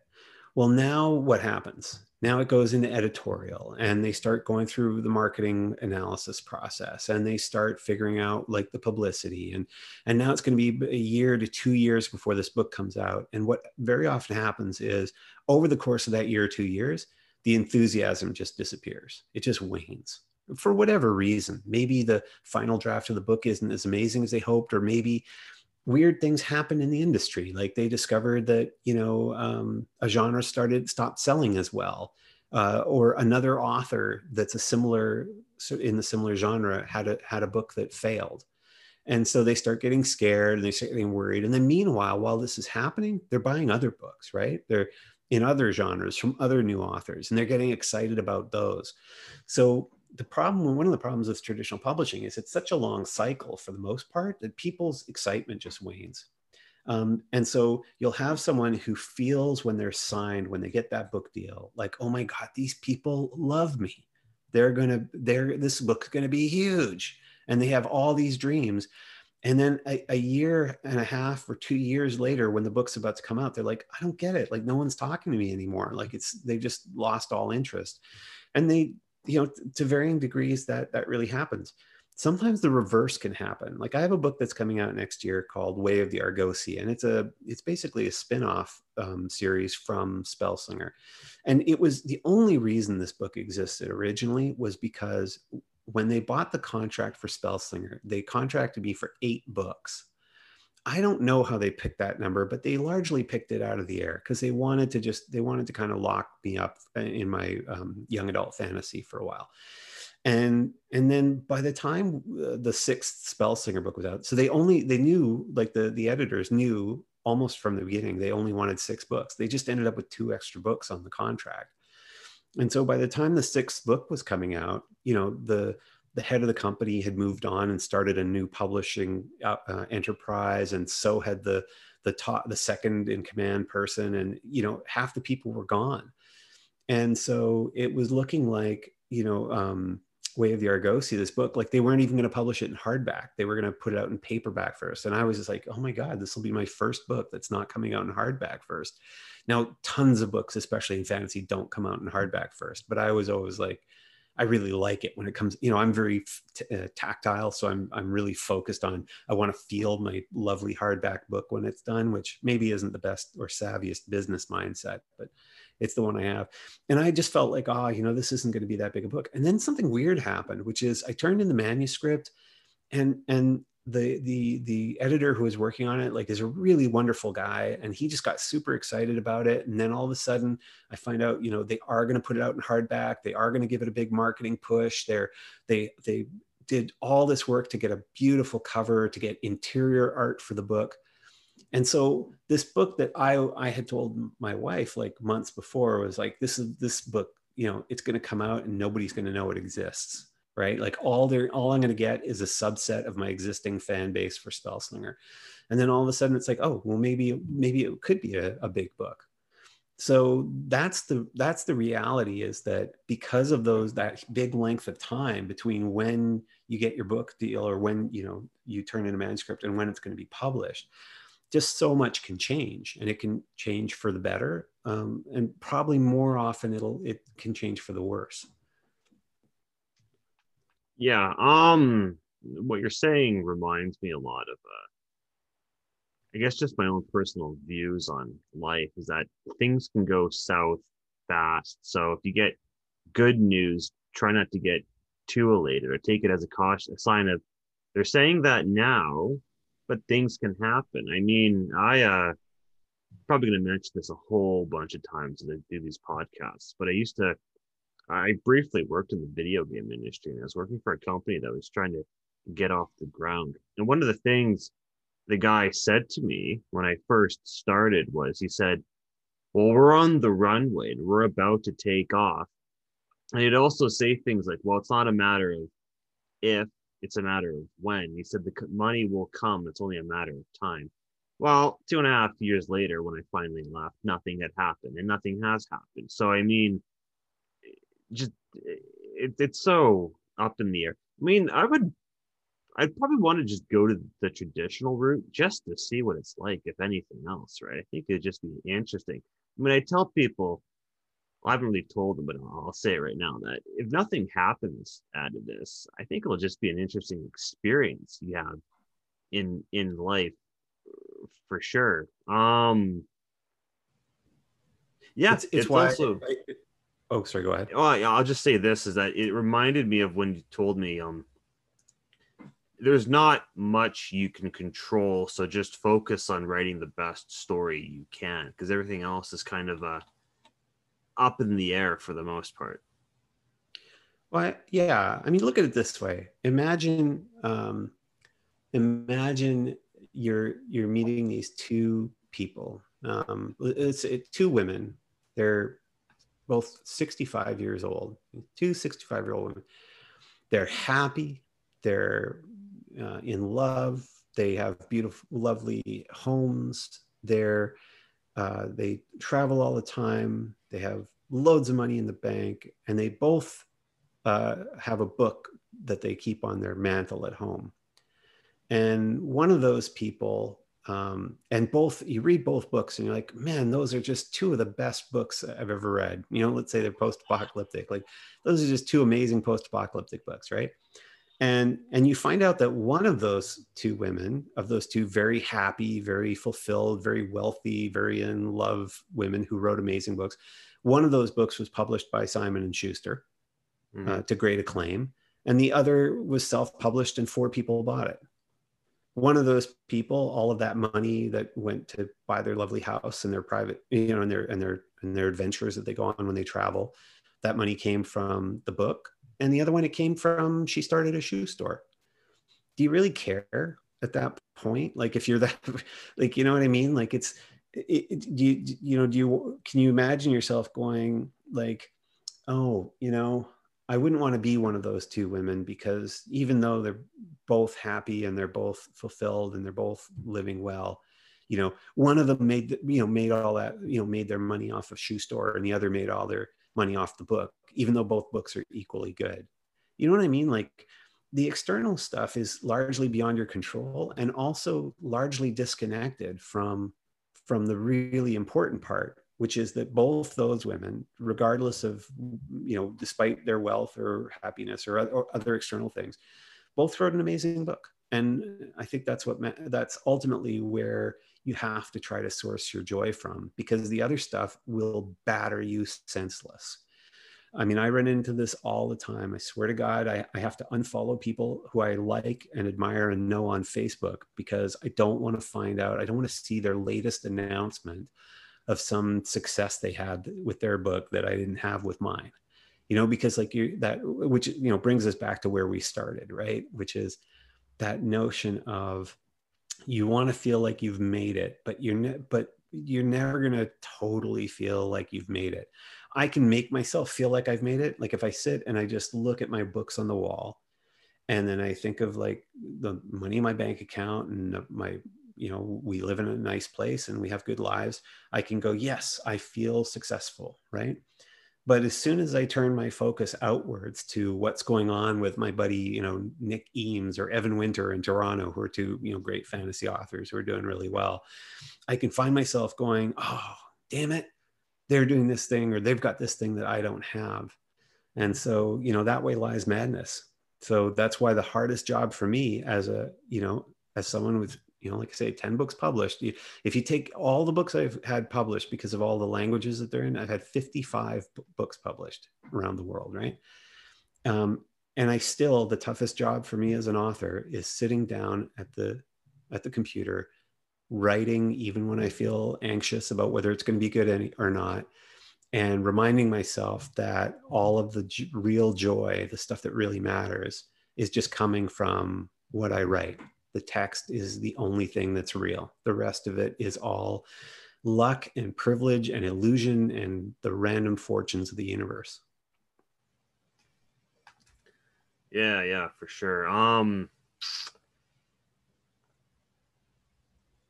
don't know if this is okay, this is probably just like further adding on to, and like you're probably gonna just repeat yourself after saying this, but I remember what like oh this was when I was starting out, and I knew this guy who I'm not going to go into much detail, but he's probably someone you shouldn't listen to when you take advice for how to be an author. But I felt my writing was a little infantile or naive, and I think he had mentioned something like that. And I was like, "What are you talking about?" And then I read your book, Trader's Blade, and I read the opening, and I was like, "Oh, that's what he meant." However, after I started reading it, I was like, okay, well, this doesn't again seem beyond me. This seems like something I can manage. I do have a question. I've been meaning to ask you this for a while about Trader's Blade. You have a scene which has a ballroom with 9 tiers, where if you're on one tier, all you can see are the tiers above you, but you can't see the tiers below you. How does that work? I got really confused with that. No, I know. It's so funny. I remember my editor asking, and I was, and like, how do the physics of that work? And I said, it's a fantasy novel, lady. Just go with it. Oh, so it's Um, actual magic they're using. It's not like an no, architectural thing you can make in real life. it's no. I actually did work it out how to make it work before I finalized that book. So it's a combination. It's predominantly because of the way the lights are all angled, right? So if you have lights aimed sort of upwards, then you can't see what's below you. Like it's just where the shadows are. So in other words, it's like if you're if you're in a theater and there's actors on the stage, you know how like if you've ever been on stage as an actor or a musician, the audience can see the actors or the musicians who are above them because they're what's being lit, but the musicians or the actors can't really see the audience. They're just all in shadow. And so the idea in this ducal ballroom in Rijou, which is sort of an exceedingly corrupt city, is that the nobles, the higher up you are, the less you want to see the people below you, but you want all the people below you to see you. So it's like the reverse of a panopticon. Panopticon is that weird design they made, like, invented for like prisons, where a single prison guard could kind of see all the prisoners in their cells, but the prisoners couldn't ever see each other. It was the It's idea of called this a panopticon. How do you spell that? panopticon. I think it's a panopticon. Pano P A N yeah, Pano O panop Pticon. P I C O N. Yeah, it was designed by Jeremy Oh, Bentham, okay. a Brit. Panopticon. Yeah, Yeah, I'm looking it up right now. it's an architectural design to so that people prisoners. Oh, okay. Yeah, I've seen something like this before. Yeah. So obviously, okay, so so mine's are the sort way of I'm looking at it reversed right from. now is it's like obviously if you're a prisoner, all you're seeing is the guard, but the guard can see everyone. Yeah, Okay. so this was that in reverse. This was these people are so arrogant that they want people to see them, but they don't want to have to look at the rabble. So there's 3 or 4 tiers to this ballroom, and the way the lights are set up is that the higher up you are, you're only going to see each other. You won't see the people below you, but the people at the bottom sort of see everything, so that they see their betters, so to speak. So yeah, that was the ducal ballroom. And that panopticon is almost playing into uh how our what we talked about earlier about the whole doesn't matter what you have, you're always going to see those which have more than you. Ah, it's a shame that you had to unfollow them because it was just really getting to you. Like maybe it's just me, but I take that as a sign of there's something I have yet to master. Like if I can do that and just feel fine for them, not compare myself, there's something I've mastered about myself. Oh, for sure. But I think that the thing is for me, and again, this gets down to what your priority is on any given day. Is my priority that I need to get good at, social media, especially Facebook, is artificially constructed using machine learning and artificial intelligence to make us feel inadequate, right? So it has, we know this. So the question is, do I want to focus myself on overcoming Facebook's integral design of making me feel inadequate? Or do I want to go, what the hell am I doing watching other people's success or failures when in fact I should be writing? So the older I get and the more experienced I get in the field of being a novelist, the more I try to devote my energies towards recognizing my own flaws, my own failings, my own feelings, my own, like, whatever, moral inadequacies. And then going, you know what, instead of beating myself up about the fact that with all these books out, I'm still insecure and still have imposter syndrome and envy and all these other things, I'm just going to focus on doing the things that allow me to write. Because when I write a book and when I finish that book and when I see that book, and hold it in my hand, that's when I feel like I've done what I kind of was meant to do, or what I decided I was going to do with my life. So I just prioritize on that, and that's kind of what I encourage everyone else to do as well. Like, when we were talking about the not writing business, if going to that conference, if buying that course gets you sitting down and writing, then great, then do it. If it doesn't, if it just becomes a distraction, then prioritize on making yourself feel like you can sit down and write. Yeah, like if it's listening to a certain podcast by someone who encourages you to write, hey, I say you go out there and you make it happen and you just hit the ground running and just turn dreams into reality, people. I think at this point it's just my mom and my dad listening. But hey, maybe in a year I'll get more people. You never know. You never know. You know what? You just gotta. It's like with writing novels. You just gotta create, and then let people find it. Yeah, it's the finding part that I'm struggling with because I've done stuff where I put it out there and it's like 100 views or 100 clicks and like that's it. So, I mean, in my defense, I think I'm not really marked. Like the stuff I'm thinking about right now is I've made a bunch of YouTube videos of the stuff I've made in Lego Studio, where it's like just really crazy creations of mine. And I put the video up, I share it on Facebook, and then it's like 10 views, like less than 100 views. I'm not really marketing that or trying to get it out there. So, um, yeah, I'm gonna figure that out though once this thing's written and done, and I'm going through the process of the traditional publishing process, which is what it looks like, and then yeah, I'll see what happens. Maybe it'll be great. Maybe nobody will buy a copy, and it'll be this chapter of my life I mentioned about where they're like, "Oh, you wrote a novel?" Yeah, I wrote a novel. It didn't really go anywhere, so I had to go back into construction or get a real job or something like that. But it's just this chapter of my life. I don't want to be one of those people that like I'm constantly looking at back at things and just being like, "Oh, I was so full of hope and happiness," and just with the sad remorse. I know I don't want that. I don't know if I'm being coherent or not making sense or just rambling on. No, not at all. But you're describing a problem that's going to solve itself. Like, here's the thing.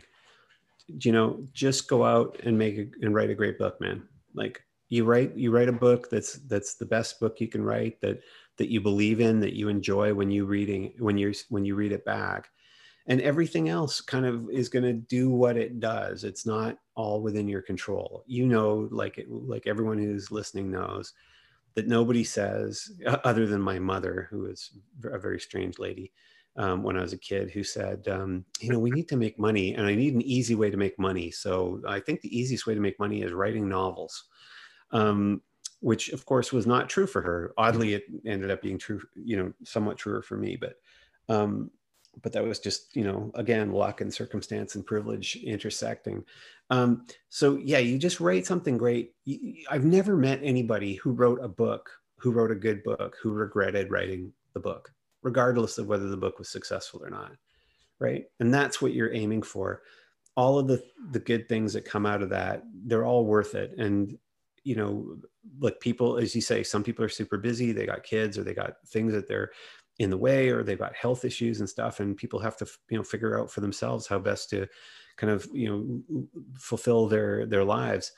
But most people, the decision is not whether to write a book or not write a book, or sacrifice their whole life. The decision is, do I write a book, or am I going to watch 2,000 extra episodes of television? Right.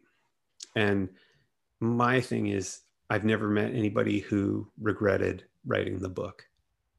I have met and have experienced myself the regret of, oh my God, I can't believe I watched that much television that year.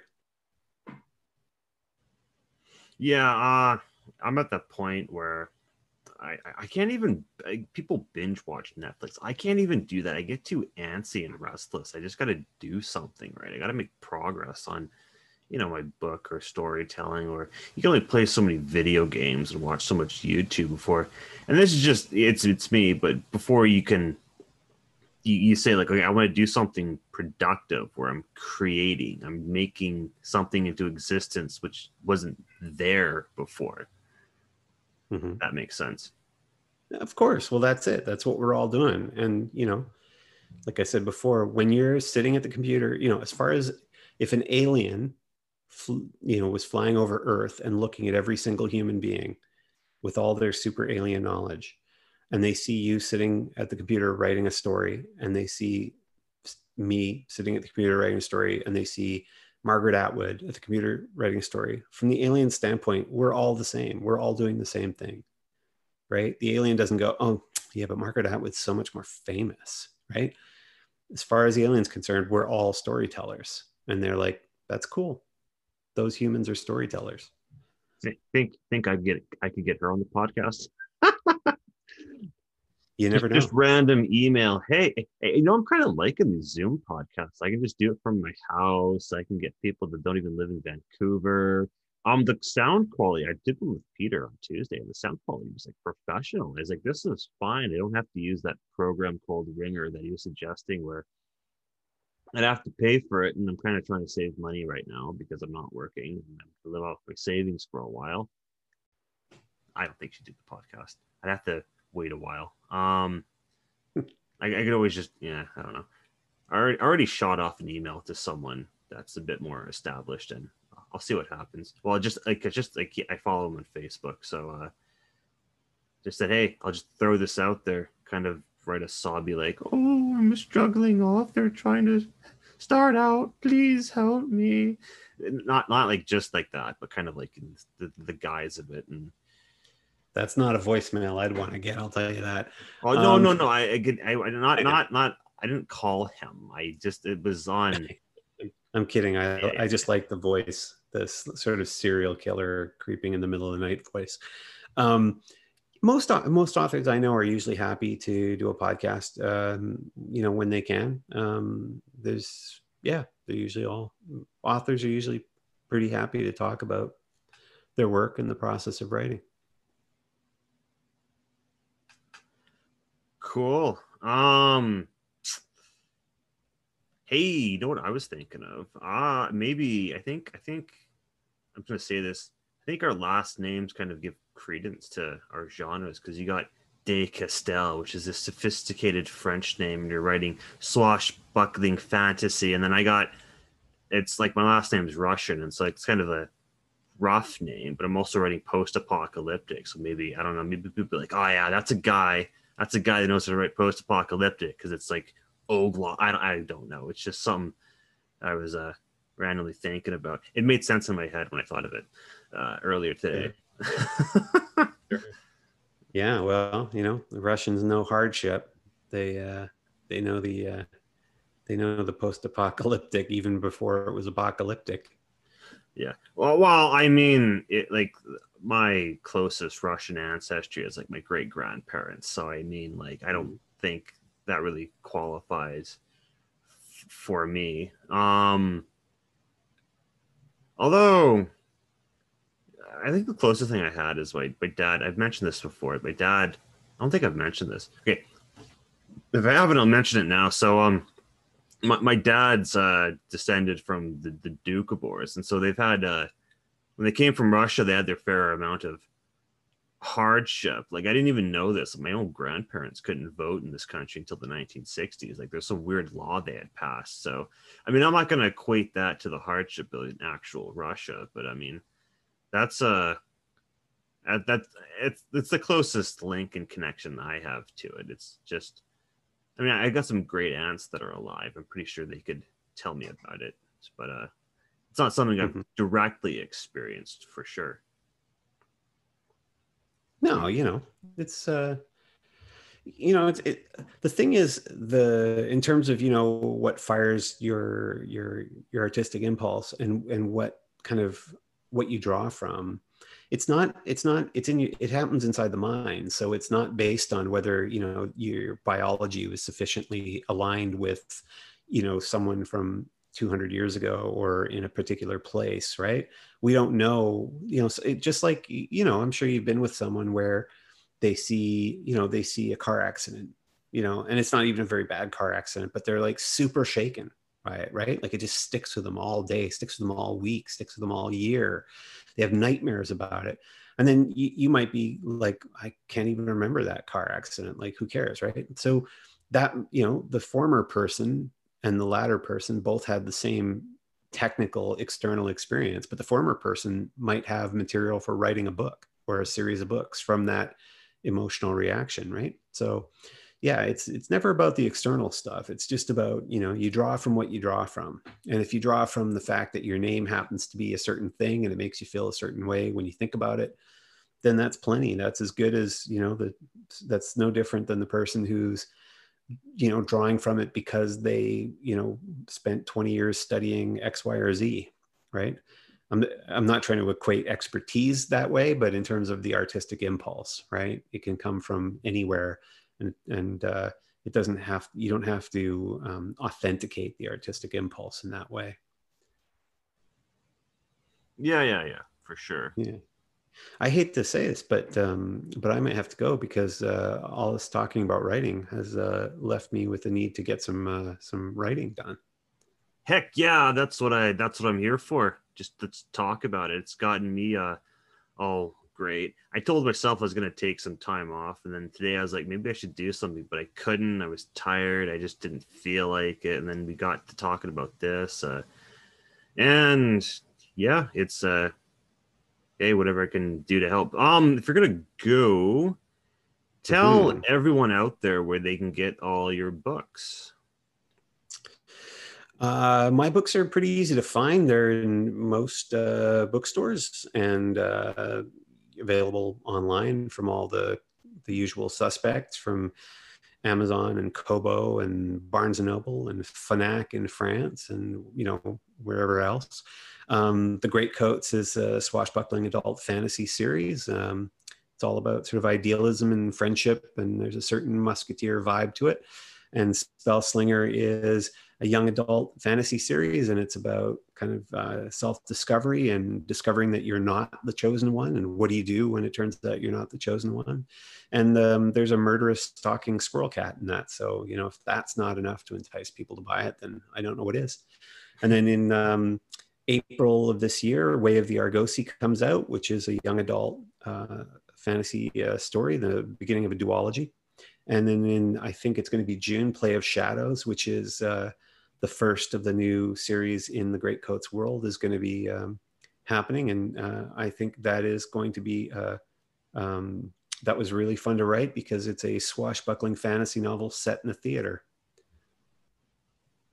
All right, So cool. that's my Yeah, that's so my 2021 is going to be very busy because I also have another Argosy book coming out at the end of 2021. So I have 3 books coming out next year. Cool. Well, everyone, Sebastian, thank you so much for being on the podcast. I really appreciate it. Me starting out, my this humble novice author who doesn't know much. But yeah, Hey, everyone. Sorry. none of us know much, and all we know is whatever we last wrote. You're only as good as your last book, so it's okay. We all start back at the same spot. Yeah, for sure. All right, everyone. That's been Sebastien De Castell. I'm Nathan Ogloff, and this has been The Unconventional Author. I'll see you guys in the next episode.